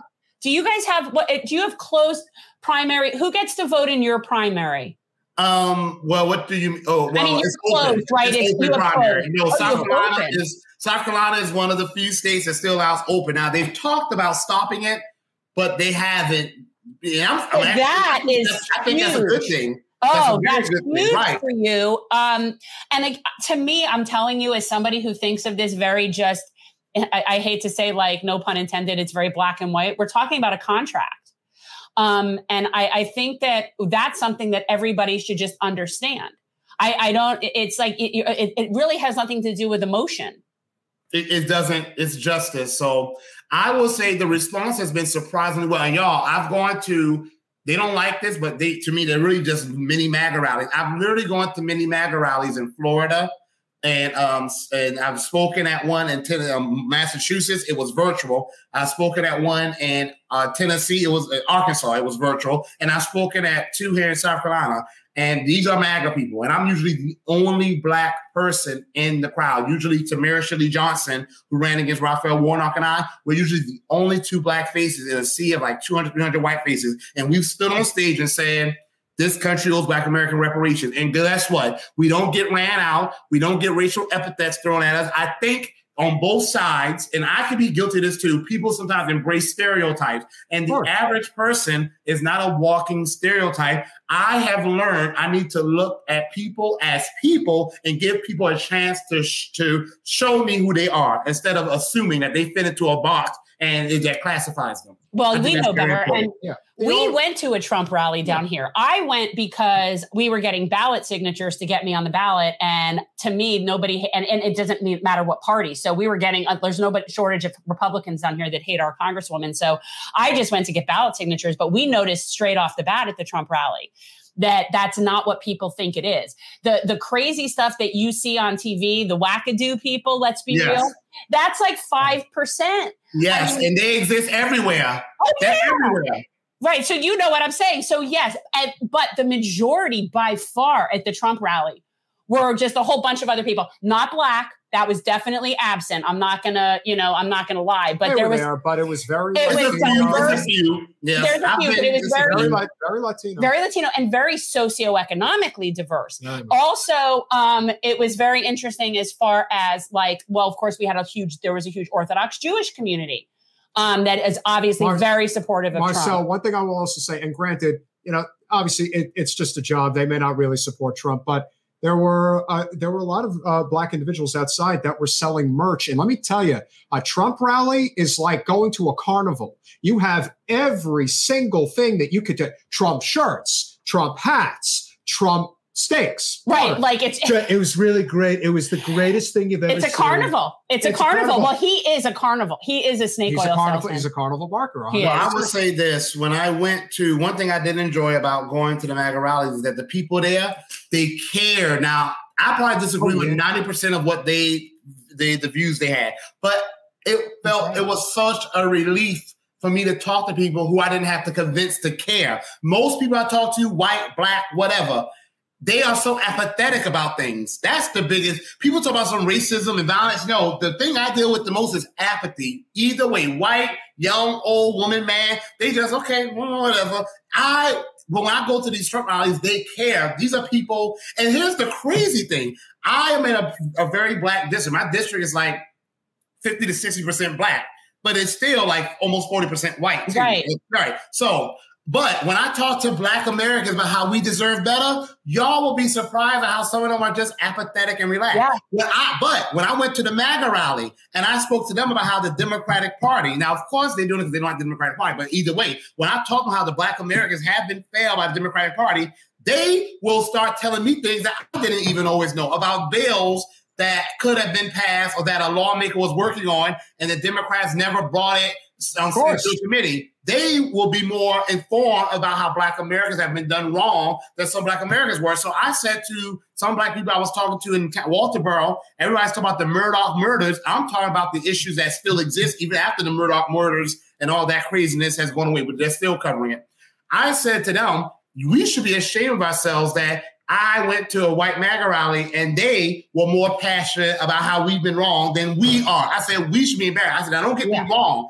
It should be white Americans leading the charge because really they're the ones with all the power. I said, but we should be first and foremost concerned with our own position in this nation. So one thing I do appreciate is at least the passion is there with them and I don't have to fight for them to care. And that's something I did appreciate.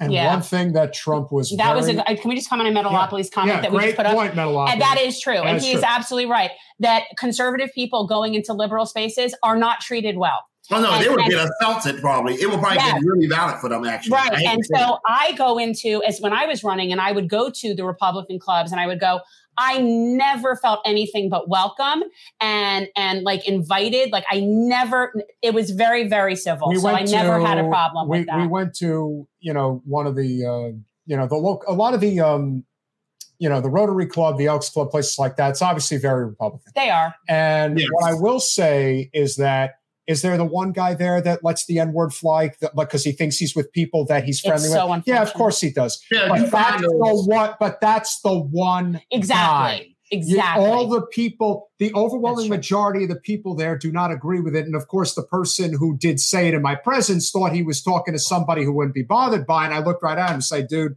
it ain't cool, man. I'm not with that. It happened to me once. He didn't call me the N-word, but he came to me. He said that a black friend of his, which is always what he said that,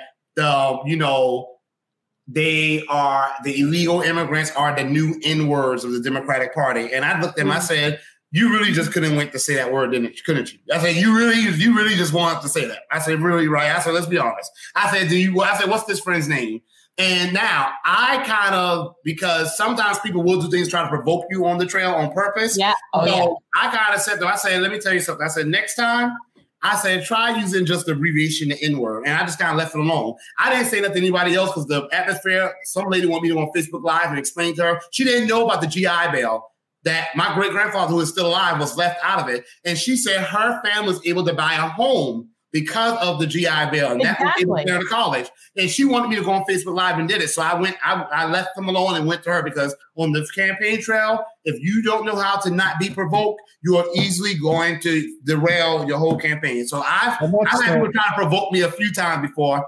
You just leave distance. But when I told the organizer of the event about it, and it was like a week, 2 weeks later, they were outraged. They asked me for the name of the guy. I couldn't even remember his name because I just didn't even let it get to me. But yeah, you're right. You will find that one, usually some open bigot who's going to say something inflammatory and whatnot. There's always danger and the danger. Yeah. But he knows, but Marcel knows, you're very aware that one guy, he is not the source of the problems in the world. He is not not what you are fighting. He is not and that's the problem with the left, the liberals. They get caught up with that and not the system. And that is the systemic issues, exactly. Yes. And that is the problem with the race grifting, and it goes on much worse on the left because they want you to believe that every conservative is a racist, animal, and that they don't want anyone to succeed in this country.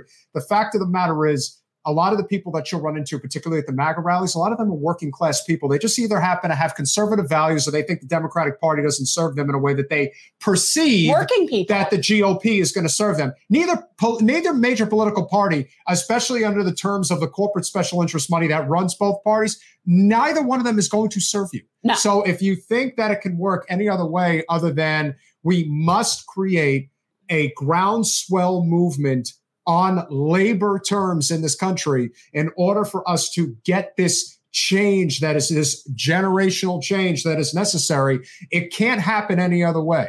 The working class of this country has to figure out a way to come together, because if they don't, this is only going to get worse. Yeah, the people are, barking at the worst possible things right now. The things that could potentially change for the better are right there to be had if we're willing to put our differences aside. The people who watch MSNBC, CNN, and Fox News, it is what it is. So let's talk for like a second about the connection between labor and and Black civil rights in this country. We did an entire show on the connection and the importance of the poor people's movement, and that generally speaking, when you get into working class people, you're fighting for the same things in a lot of cases. I mean, we're not talking about reparations, but just in general, when we're talking about working class issues, are always going to benefit the people that are most vulnerable first. So it's they have a lot in common. And that's what we've noticed at both any labor function that we'll go to, that it is not a partisan thing. You'll see Democrats and Republicans. And it's when you're talking about labor, it's pretty easy to unite on the issues.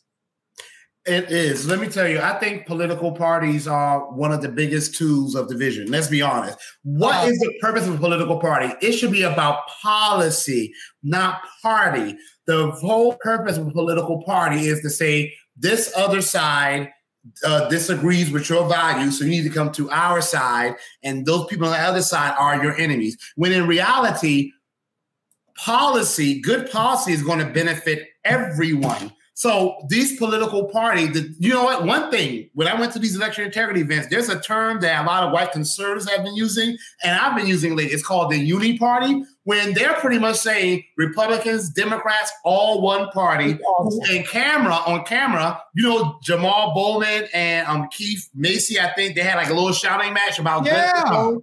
That was all an act. As soon as those cameras leave, they're sitting there going golfing together. They're sitting there eating lunch together. And let me give you proof here in South Carolina. I don't care. Don't think that James Clyburn and Lindsey Graham and Tim Scott, they are all good friends and they get along just fine together. Okay. And out of the three of them, the one I probably have the least resentment towards is Tim Scott, because he's been there. He's been there the shortest amount of time, and he actually, unlike Clyburn, talks about black land being stolen. He even said one time, when African Americans thrive, all of America will thrive. But the point of that is they are all good friends with each other. So there is a uni party that's dedicated to looking out for each other. And I know I get very irritated when I hear a lot of liberals be like, oh, it's capitalism. I'm not ignorant, though, that capitalism, greed, it's not really even capitalism, it's greed. And capitalism in a capitalist society, it is easy to feed greed, but really greed is the problem. And like I said to my town council here in my small town, cheap labor is cheap labor. And let's be very honest, when Black Americans were organized into labor unions to get fair wages, that is usually what will spark the most disgusting racial massacres of Black American wealth. Or they will import people from Ireland and Italy just to replace Black wealth. It's always been about two things: keeping Black Americans to the bottom, first and foremost, and yet still getting cheap labor. I have said many a times, we have had discussions about this on the show, but I have made very clear that when you start connecting the dots, it's very easy to see the entire field if you're willing to be objective about what's really going on.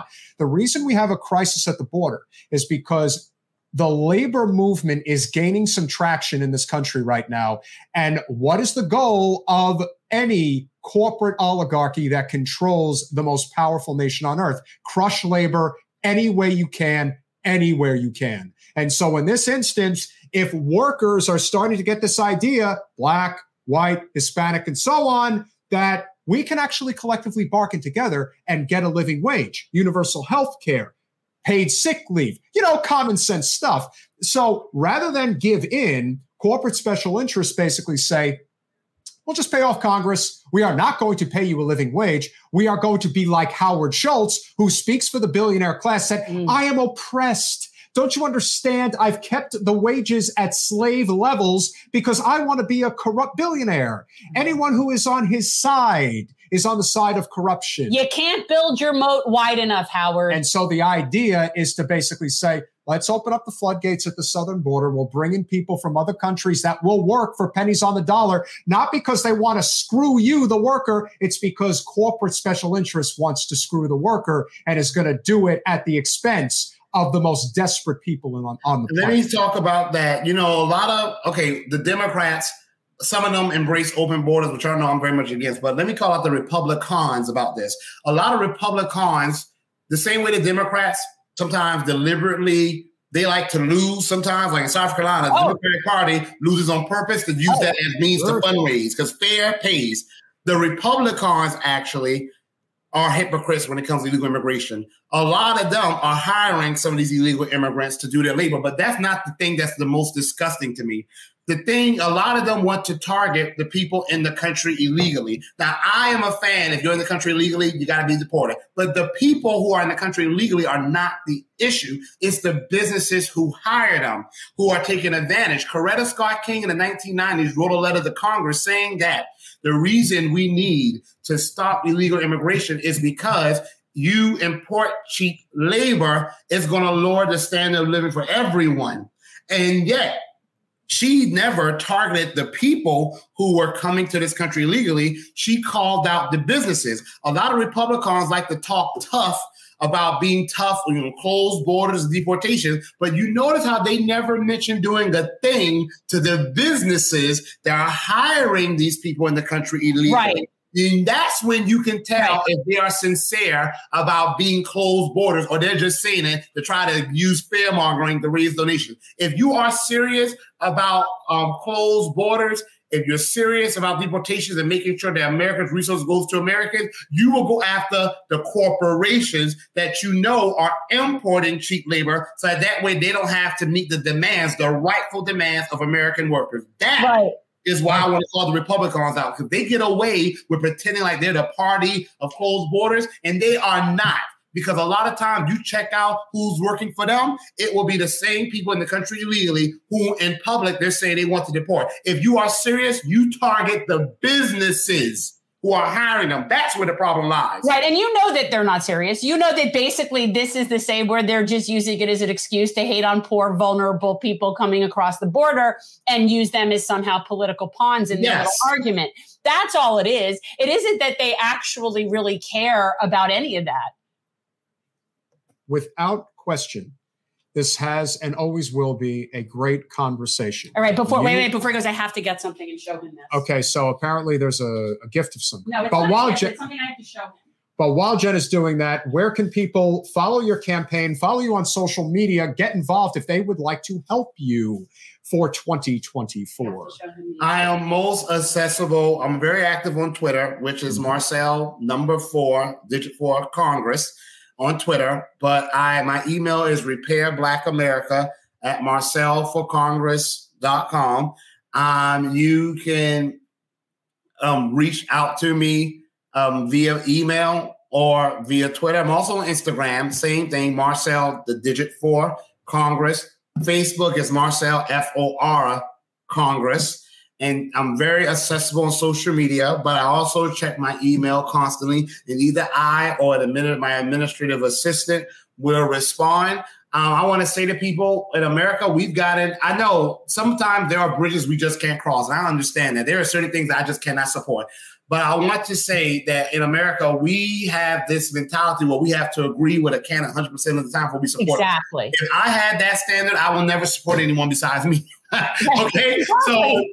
So I can tell people, you're probably not going to agree with a lot of views I have. I know y'all don't agree with a lot of views I have, but we have to start. When I speak to these MAGA people, I start where we do agree. I'm not going to back off from my stances where I know we won't agree. I'm not going to do that. I'm not going to lie to you. I'd rather you know what you're getting with me than you not know. But we need to always understand the area where we do agree. And I think there are certain areas we all agree that, first of all, the government is not working for us now. They're only working for themselves.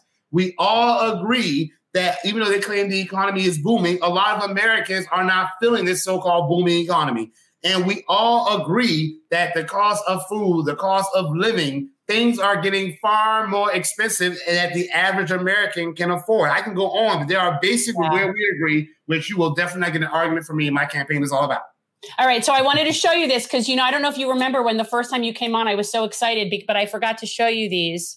Yeah, sweetgrass rolls. Yes. And this is the thing that I've had these since I was in Charleston, and I was so fascinated with everything that was Gullah. Like I found it, I had never heard about it. I was fascinated by it. And when you first came on, I was so excited. And I'm just like, I have to show him that I still have these, but like, just all of it. And this was because the baskets were just way too fancy and high end for me. Right? Extremely expensive, yes. Because it's a lot of time. I'm not negating the work that goes into it, but I wasn't in the market for it. You understand. Oh, trust me. I've never been able to afford a sweetgrass basket. I think I bought a tiny one for my great grandmother when I was in high school, and I bought it with field trip money that my family had given me for my senior field trip.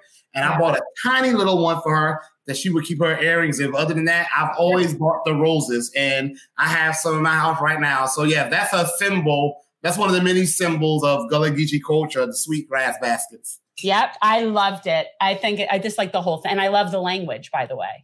Marcel, there's so much to talk about with the I could talk to you for, like, you're one of my favorite people to talk to. You'll be back on again before the next election. No question about it. And if I'm driving through South Carolina on my way up to North Carolina this summer, can we stop and have a drink, hang out for a bit? Oh, sure. Okay. I'm in a town I'm not in Charleston or Savannah, but I'm right outside of Savannah, 30 minutes from Savannah, like 49 minutes from Charleston. So you'll definitely pass by me if you're going from north down to Florida. Yes. Excellent. All right, cool.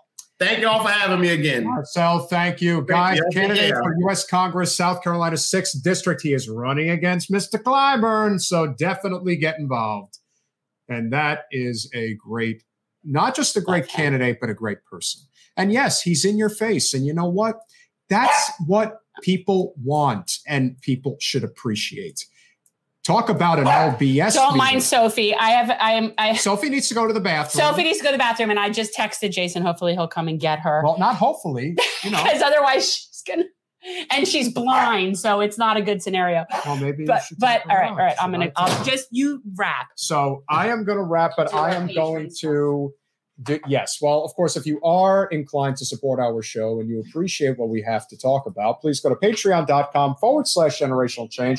For as little as $5 a month, you can become a wonderful supporter of our wonderful show. You get the Lulu sticker, which comes immediately as a means to showing our appreciation for your support. If you are a $10 subscriber, you will also get the Mansion Parliamentarian sticker, bumper sticker.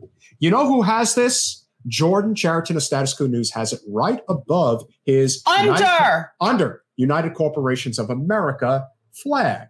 And of course, if you are a very generous contributor of $25 a month, look, you get the jersey. You get the jersey. It's really great. And guys, we're starting to. I forgot to tell you about this new potential supplier situation for our shirts, because if we want to link a store to YouTube, there's certain vendors that you have to use, and none of the vendors that they use have our product, which makes me sad because I'm very committed to the next level tri-blends. Fare thee warned, if you will. But Kayla, good to see you.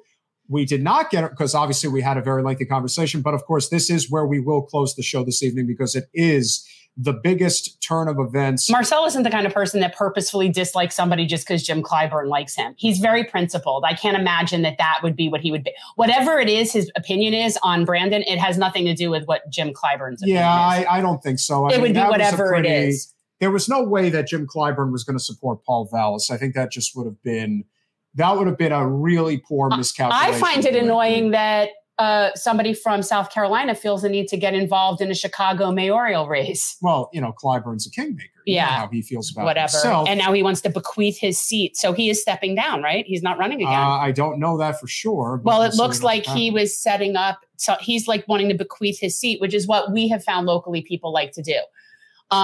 And it is very unfortunate. We have Congress people that actually do feel that it is within their right to decide who gets their seat next. Well, we have a bunch of those people down here. Well, let's at least show everybody exactly what Let's Go Brandon really means. So, okay, this is a good Let's Go Brandon. This is an actual Brandon. Here's to the new mayor of the third largest city in the United States, Chicago. And let's hope that this works out better than the last time, because she was supposed to be progressive, quote unquote, too. Lori? No. Yes. Well, again, I'm saying. Big difference here. And I love how they keep calling him a Marxist. So I didn't really know much about him, but now I like him even more. I got to say it. Well, here's Brandon. Well, Chicago, we did it, y'all. They said that this would never happen. A few months ago, they said they didn't know who I was. Well, if you didn't know, now you know. But guess what we get to do now, y'all? We get to turn the page of the politics of old. Because with our voices and our votes, we've come together as one city to say that we deserve a Chicago that is better, stronger, safer for everyone. No matter where you live, no matter what you look like, you deserve to have a better, stronger, safer Chicago. A city where you can thrive regardless of who you love or how much money you have in your bank account. A city that respects the workers who keep it running, that actually values them by building new affordable housing, and where the public schools are fully resourced. You deserve it, Chicago. I think he's going to for Chicago. I think he's going to be very good. Of Let's course, see. Jen went to Northwestern, so Chicago did choose wisely, Robert. It's a very good, it's a great result. And of course, Bernie Sanders held a mega rally. I think like 5,000 people showed up or something like that. Bernie's not even running for anything. But Bernie Sanders showed up in Chicago, and we went to, I think, the University of Chicago's basketball stadium, and we had all the people come inside, and it was wonderful.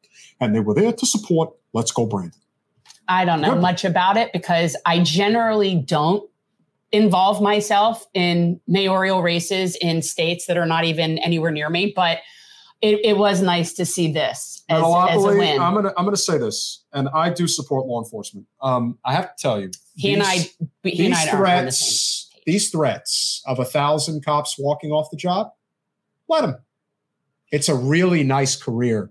Let me assure you, especially a Chicago city cop, the type of benefits that you get, the salary that you get, the perks that you get, they're not walking away from the job. They may say that they're going to do that, but they're not going to do that. So this was a case, from my understanding, that basically, as far as the unions go, was the teachers union versus the Fraternal Order of Police.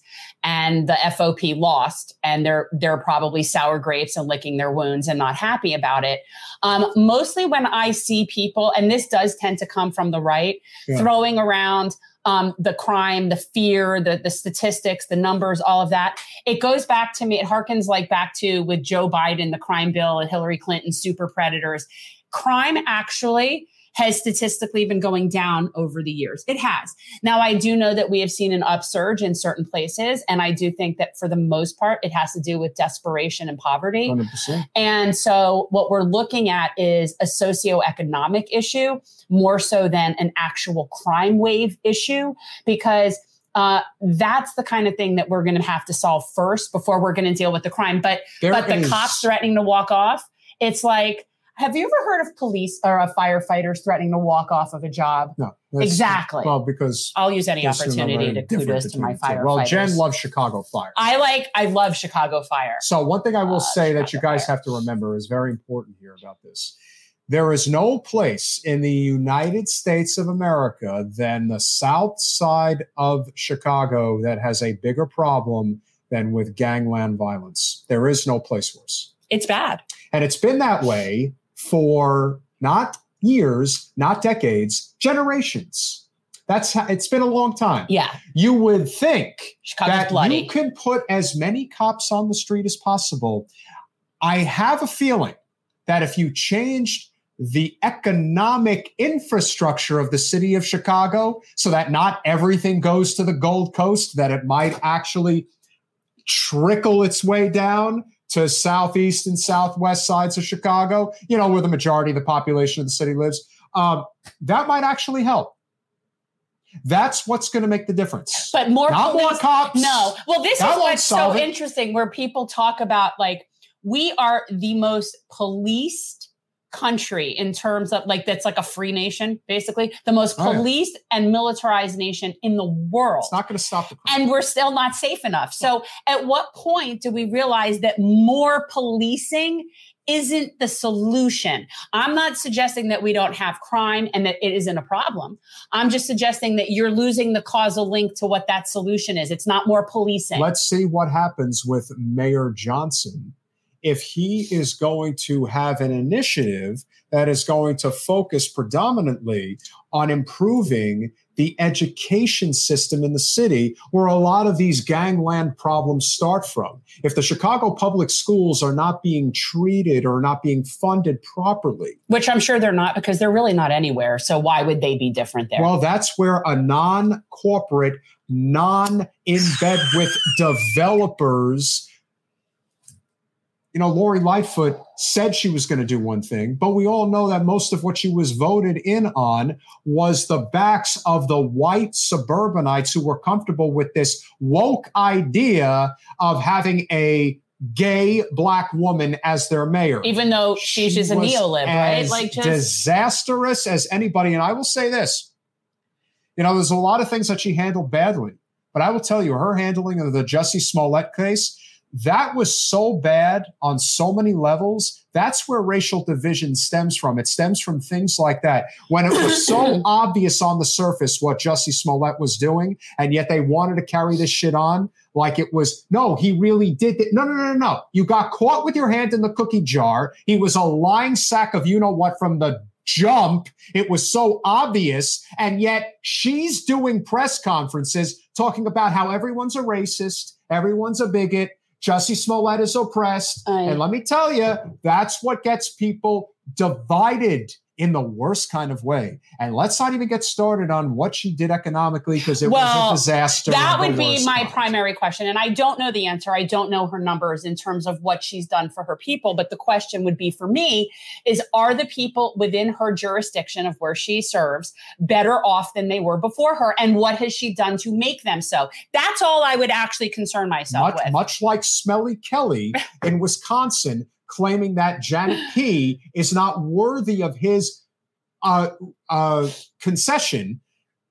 Let me assure you, Lori Lightfoot essentially did the same thing when she lost her primary and said that against a black candidate who did better than she did, that they're just racist and they're just sexist and blah, blah, blah, blah, blah. Don't let the door hit you on the way out. Same to Smelly Kelly in Wisconsin. The non-corporate public servants of this country, stand up, because that's how we're going to save ourselves. And we'll see what this guy, so far, all I've seen about him are comments that are selling points. And first of all, I don't know that he's declared that he is a Marxist. I don't know what his ism is. He is just willing to admit that, yeah, I'm on the left. But I am really on the left. And I will stand with Bernie Sanders before I stand with Joe Biden. Notice how Joe Biden was not there. Notice how that crowd with Hillary Clinton, they were not there. And everyone thought it was suicide. And if you think that's not enough, Paul Vallis outspent Brandon Johnson 2-1. Well, that's nuts. Here's the thing that I always find frustrating is when people call people labels that they have no idea what they're even saying, right? Like, the people who are calling him a Marxist even know what that means? Do they know what that means? Like, I'm just curious. Like, did they just spew that out because maybe he referenced Marx, who, by the way, was brilliant? So that's like, you can reference, I don't know. I just find it interesting that people love to throw around labels. I don't know whether or not he's a Marxist, I have read Marx. I have read Engels. I agree with some of what they say. I disagree with a number of things that they say, but they were brilliant in their time. Their teachings are still practiced today. The same could be said of, again, a lot of you guys like, I believe it's Thomas Sowell, and you love Milton Friedman. There is obviously a number of things that they preach that is very insightful and correct, and there's a lot of things they preach that is not correct. But people take teams and make it be like sides instead of picking the best Basically things. Saying that, everything is correct. Listen, there was a lot of things that Ronald Reagan said that I do agree with. And there's a lot of things that Ronald Reagan said. Especially when he raised the marginal tax rate.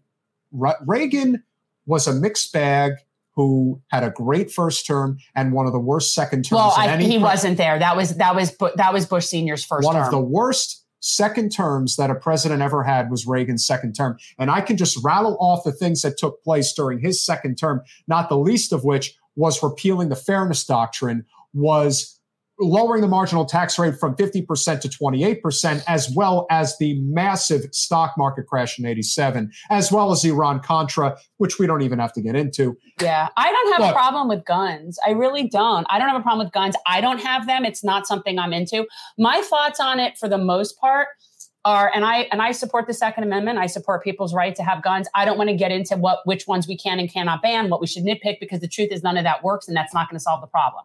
However, here is my thoughts on guns. My thoughts are this: if you own firearms that you keep in your home, you should have. I don't care what restrictions you have on you, quite honestly, as long as you're of age, and that's fine.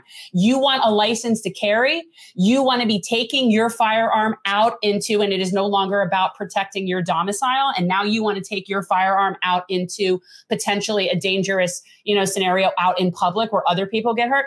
Now we need to have where I want that to be registered, and I want you to have to go through whatever background test you need to go through and all of those things. Because now you're licensed. Now you're going to be carrying your firearm amongst me. Right? Like, if you're just protecting your domicile and I don't break into your house, then I don't have to worry about your firearm. So I'm good. And the most important thing to remember, as Double K has pointed out, the worst thing about Ronald Reagan, bar none, is he was as anti-union as anybody that's ever been in the White House. Until Joe Biden. Until Joe Biden showed up. Joe Biden's like, I'll do you one better than that. You fuck the airlines, I'm going to fuck the railroad workers. And Melopoly, I do agree with you. I don't agree with communism because the thing that communism refuses to do is to take into account human element. Which Fair is enough. greed.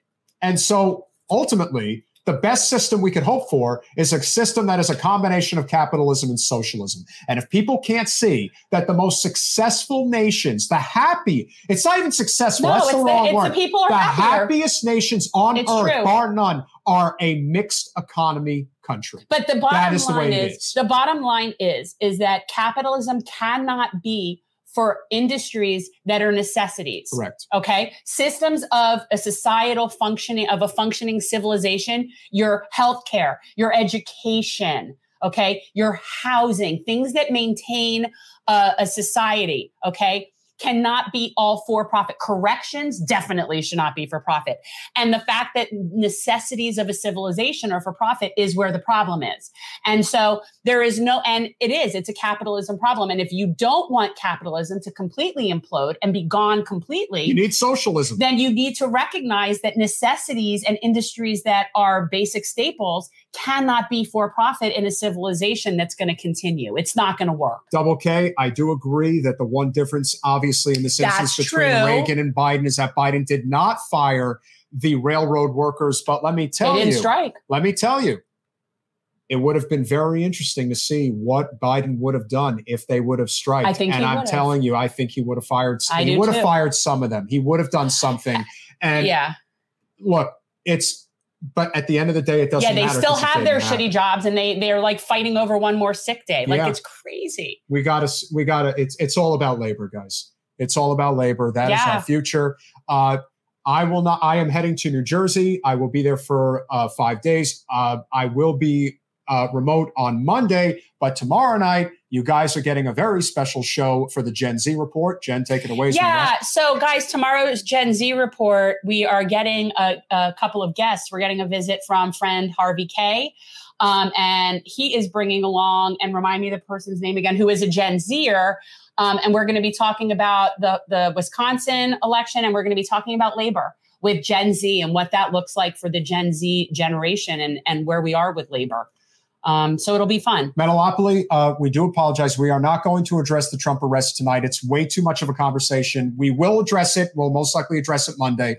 But that's going to take way too much time, and I don't want to rush through it because there's actually a video from Patrick Bet-David that we need to cover because he did a video with Charlie Kirk, and I want to comment on that video. Basically, the things that they say about Trump and then what they say about Bernie Sanders is absolutely lunacy. It is lunacy what they say about Bernie Sanders and what he stands for. Again, there's this idea that everyone can be a multimillionaire. It is not possible. A society cannot function that way, but a society needs balance, and they don't believe in that. So a lot's to address in that regard. So tomorrow night at 9 p.m. Eastern Standard Time, as we always do. We'll do the Gen Z Report, and I will be here in the studio. We'll have CJ, who is one of our regular Gen Zers, on, and then we will be hosting Harvey. Gen Zer, William Walter of Our Revolution, Wisconsin, will be here, as well as Harvey K, an honorary Gen Zer. Well, he's coming there to lend his expertise in the areas of labor. And of course, we'll be covering even more extensively the Wisconsin Supreme Court election that just happened last night. And then, of course, on Monday, we will have Congresswoman Jasmine Crockett of Texas's 30th congressional district. And then next Wednesday, we were supposed to have Marcel, but then he came on tonight. So we're going to have to Yes, we're going to have to start stacking the schedule again. Working and of things course, around. My 40th is May 6th, a month from tomorrow. So a lot going on. Oh, guys, don't forget. And if you are in our area, if you're in the Miami area, come out on Saturday. It's the what's the name of the church? The Macedonian Church. This is an event for the youth. The kids are putting on an event regarding their thoughts on the African American Studies course. And our friend Evan is putting that on. So, guys, we have talked about it on the show, but it's at 3515 South Douglas Road in Coconut Grove. Be there on Saturday. It's from 1 to 3. Smash the like button, share this, get it out to as many people as you can. We love you. We appreciate you. Remember to tune in tomorrow night for the Gen Z Report at 9 p.m. We'll see you soon. Bye, all. Thanks for watching. If you want to support our mission to transform politics into service, please like this video, subscribe, follow us on social media, and consider joining our Patreon, where you'll get early access to our interviews as well as other exclusive content. Links are in the description. Peace out.